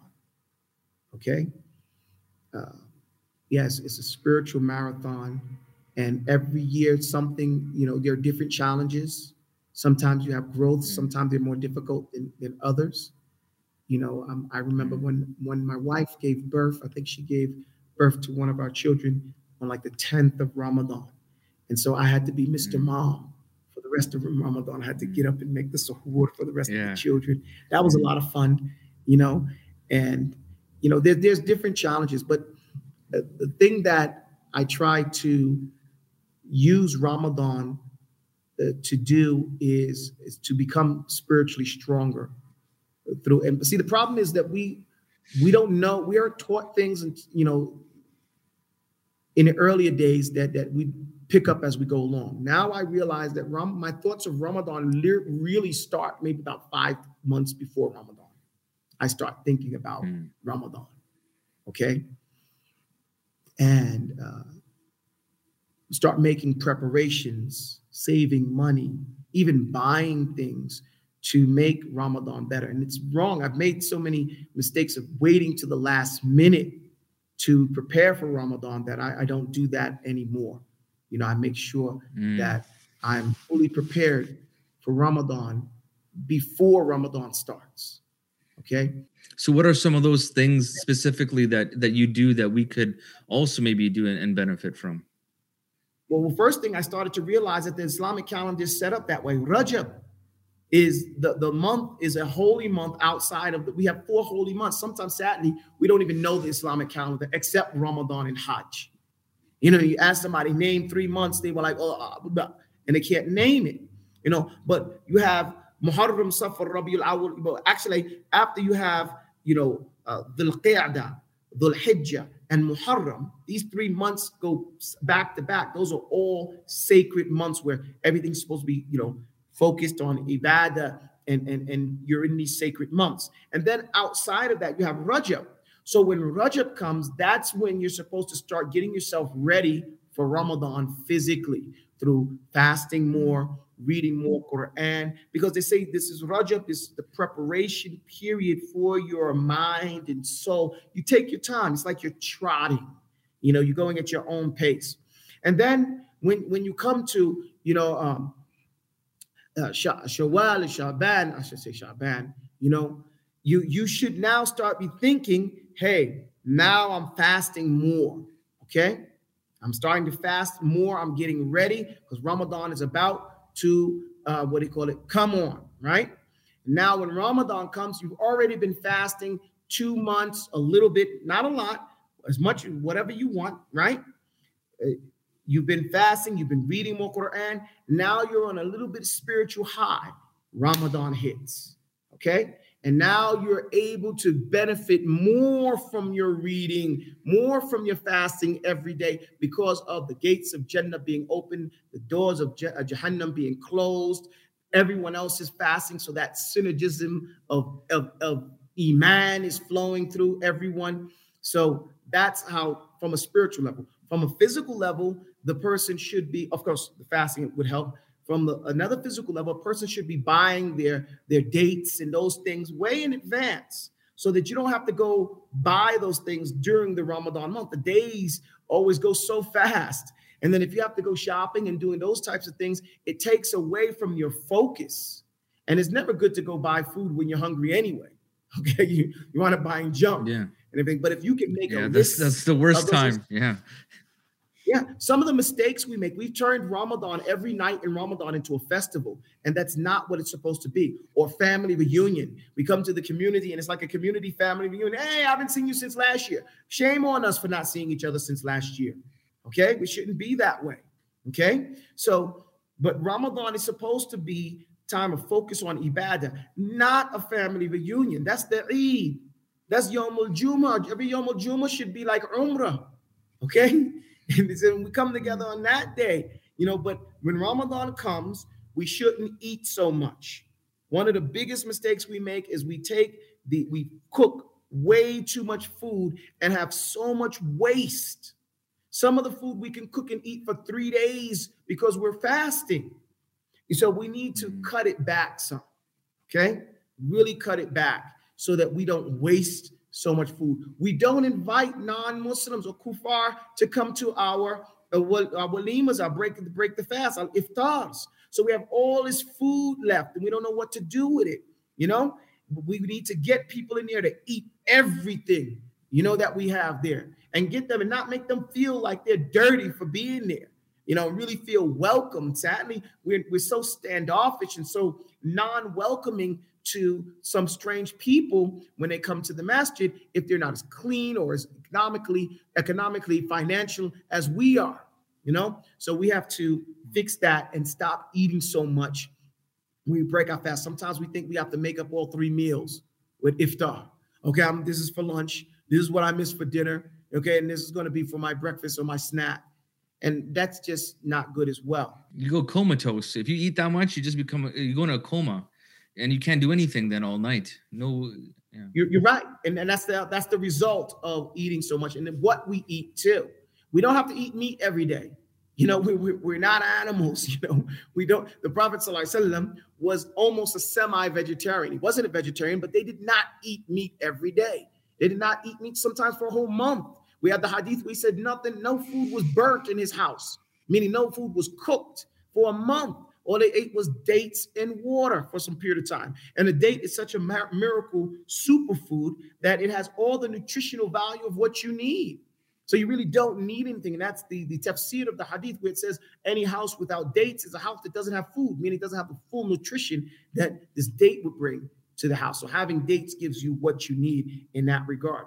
So we have to become wise about the food choices we make, the portions that we eat, drinking water as opposed to soda and these things like that, and understanding the effects of the food that we're eating.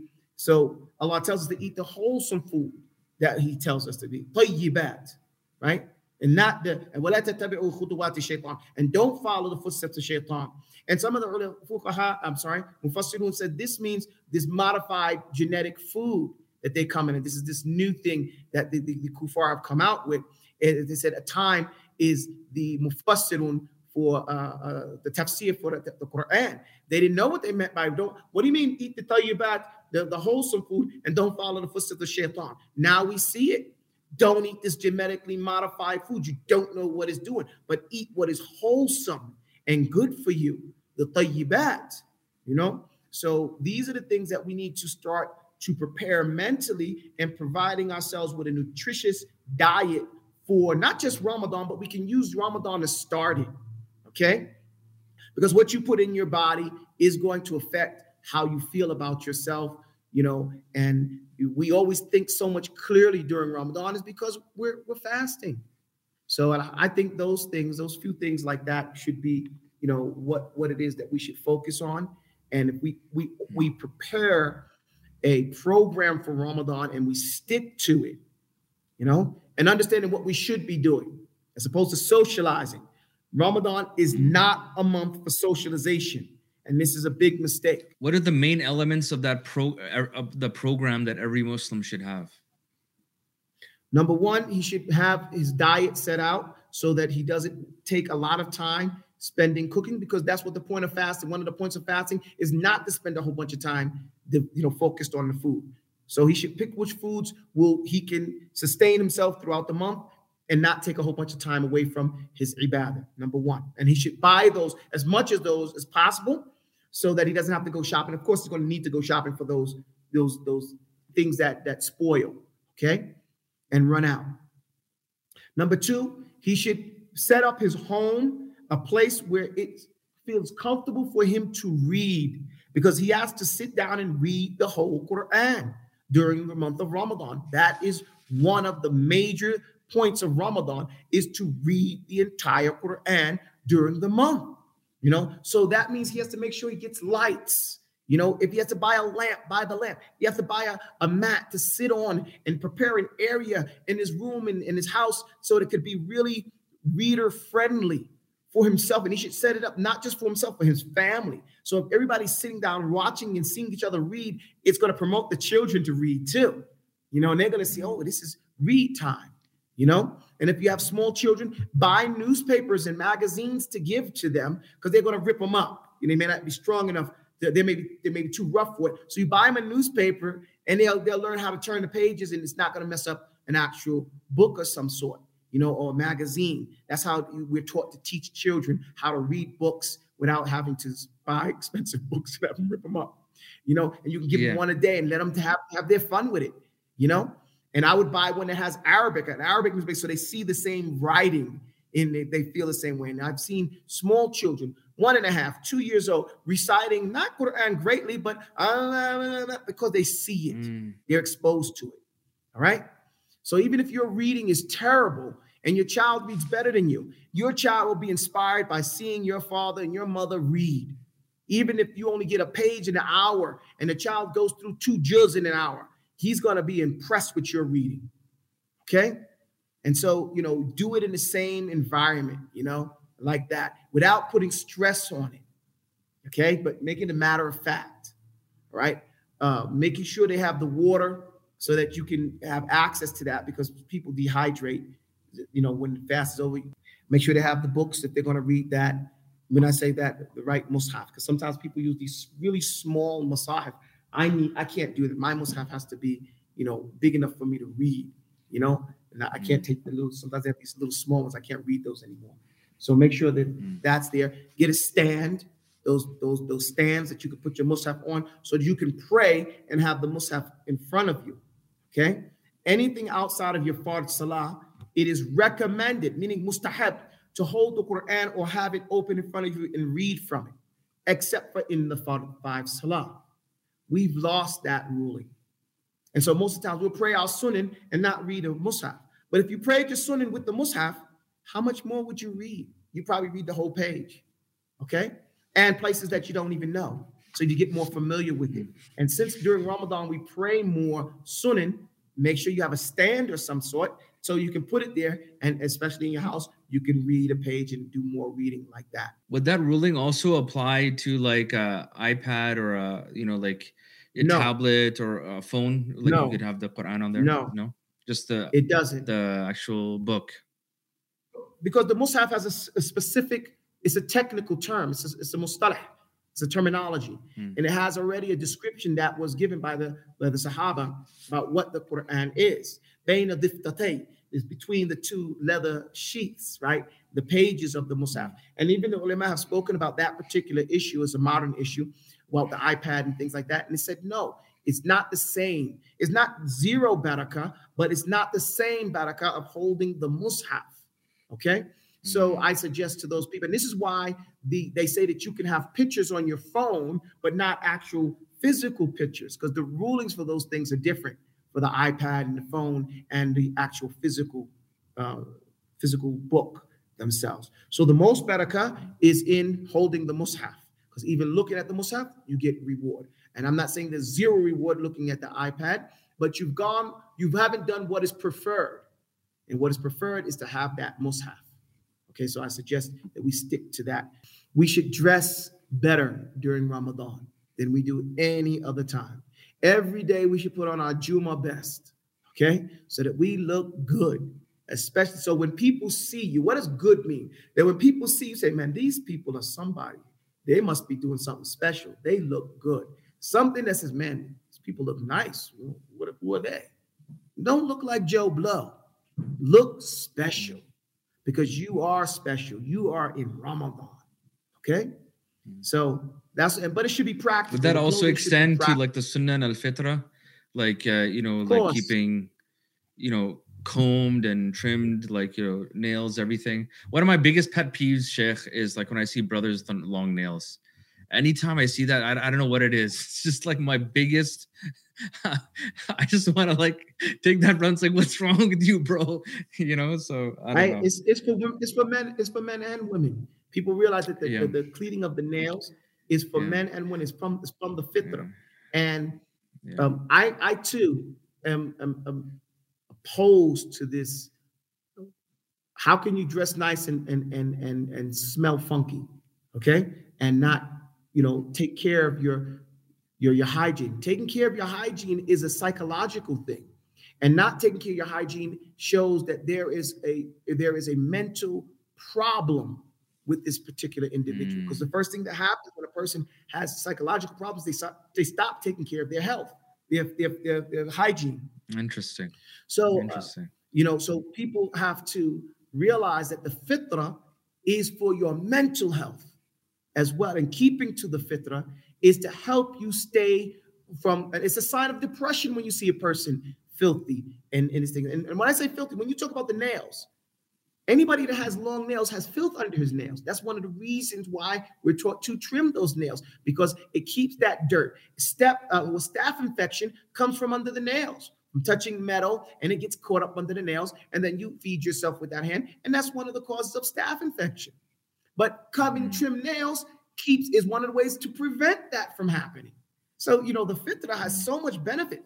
Having the beard and having, the mustache and the beard, for some reason, they've done a survey that says the people with beards and mustache don't get as much, inhaled sickness as others. Maybe the beard connects to dust or something like that, or stops the disease from entering in, So these are things that if we follow the fitra, it would be beneficial for us. But I was going to say the thing about the clothing, we're not told to go buy new clothes. This is something that we do that is not opposing the sunnah, but it's not in keeping with what the objective of Islam is, and that's iqtisad, being balanced. We don't have to go out and buy brand new clothes every year. But what the hadith says, they wore their best clothing. What's the difference? This teaches us to have shukr, to have appreciation for what we have. Some of us have more clothes than a sultan used to have, okay? We have more clothes than kings. We don't hardly wear them, and this is waste. And inna Allah la yuhibbul musrifin, those people who are wasteful, So we have stuff that we're just not using, and we have people who are in need. So we need to look and do muraqabah. Look at, what do I have? What haven't I worn in a year? Now, of course, because of seasonal changes, we put those things that we use during this particular season. But outside of that, if I haven't worn this thing in 2 years, a year, then I need to get rid of these things.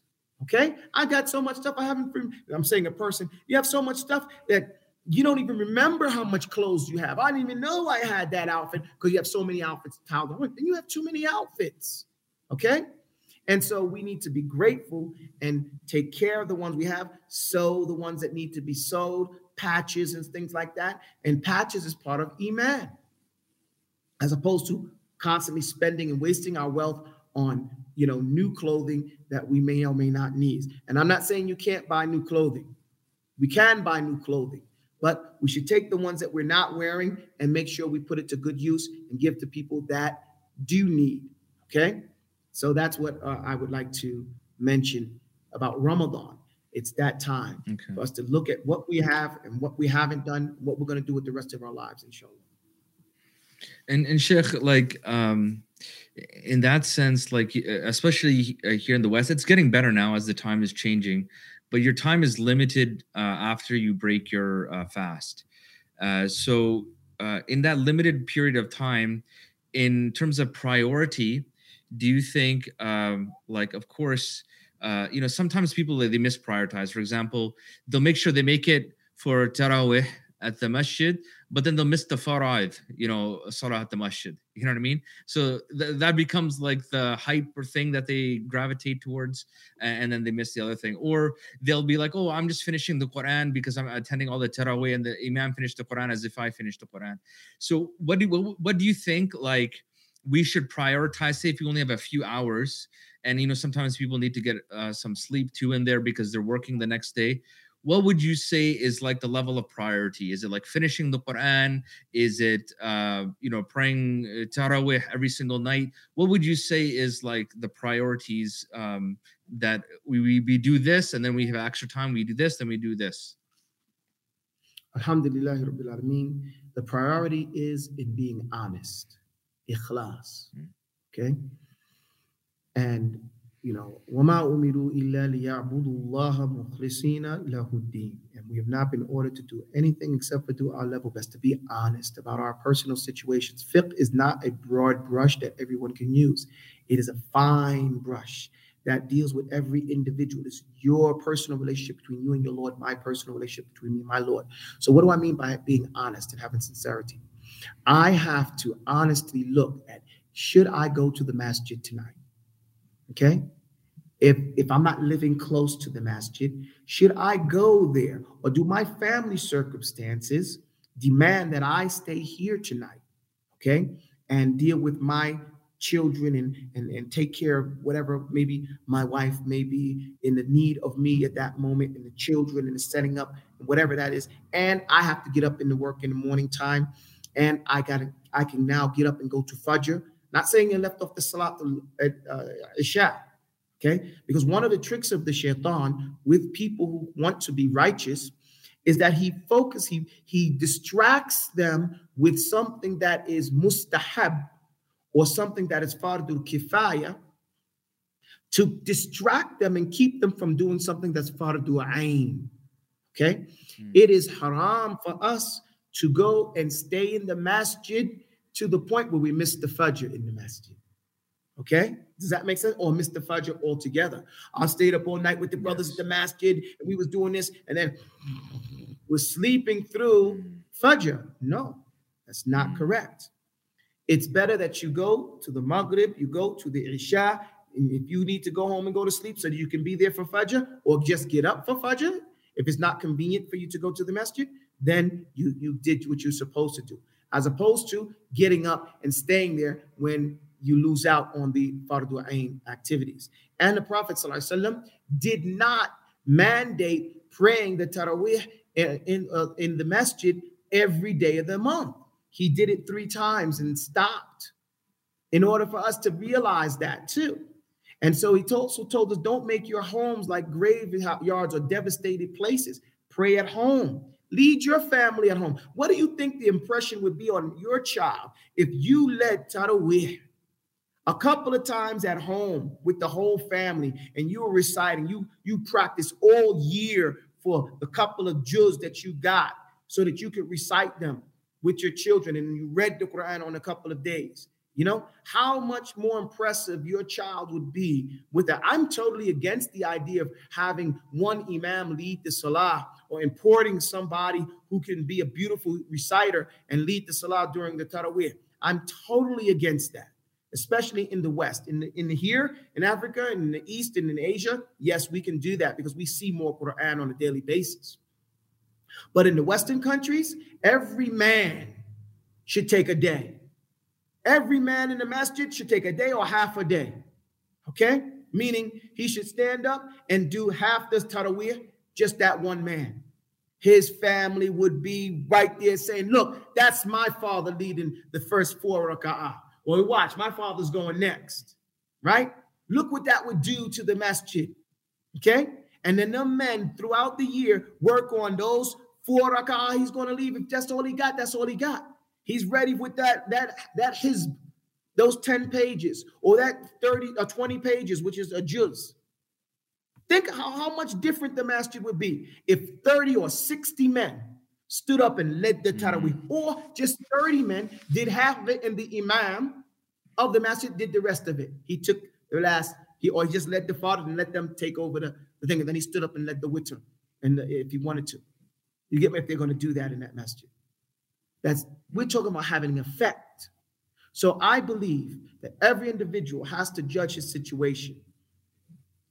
If going to the masjid is beneficial for him and it keeps to him going, getting up for the salawat, and he's not benefiting just himself and leaving his family without guidance, then he needs to think about what he has to do to his family, because Allah says, "Ku anfusakum wa ahlikum." Save yourself and your family. Nah. Okay? And Allah also says, "Ya ayyuhalladhina amanu alaykum wa anfusakum." Focus on yourselves. And it becomes riyah, showing off that you're just at the masjid so everybody can say that you were there. Forget them. Think about it in an honest way and make honest calculations on how you should best do Ramadan for you and your family. What's going to impress in the long run for them? And that's what I think that we should be honest about, And I know that it would really impress our children if they saw their parents up there leading the salah, or their uncles or somebody. That's actually, I have never thought of that idea in terms of that level of community engagement. That's actually a very profound idea. I like it. Actually, that's a very profound, that they actually prepare all year for that on so many different levels. That's a profound idea, Sheikh. That's a very good idea, actually. SubhanAllah. That's community, right? Community. That's yeah.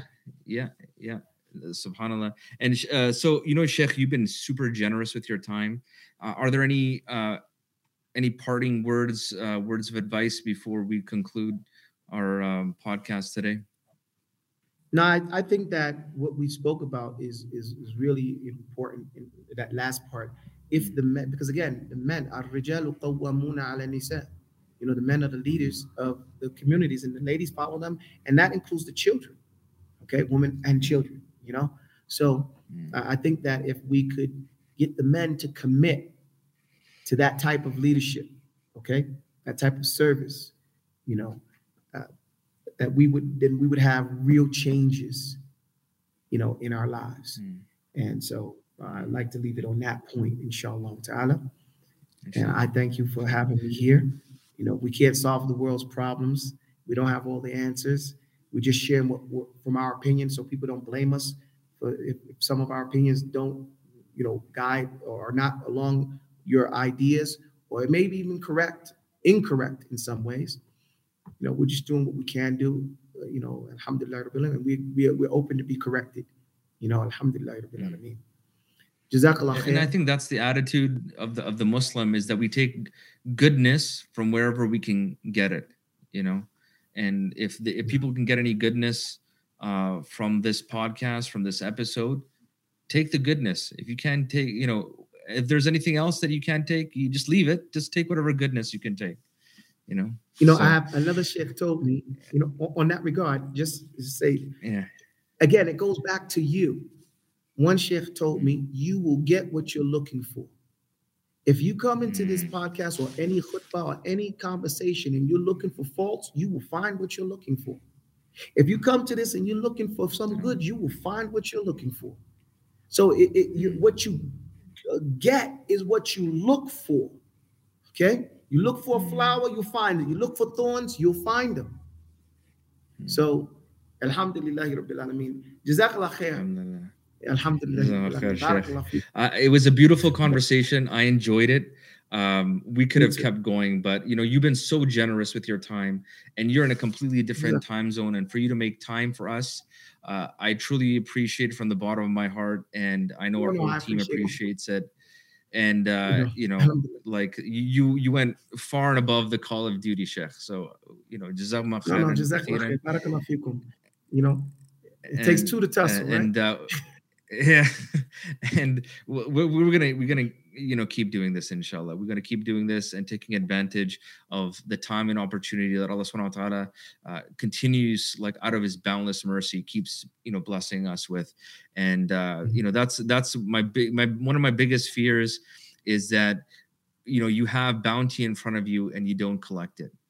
And I think that's, we do that far too often. And we should always think about death, because if we think about death often, then we're not going to be complacent, in collecting the bounty that Allah subhanahu wa ta'ala has for us. So Jazakallah khair. And to all our viewers, remember, we always live by the haqq, we die by the haqq. And just when you think life is stuck, tune in to Life Haqq.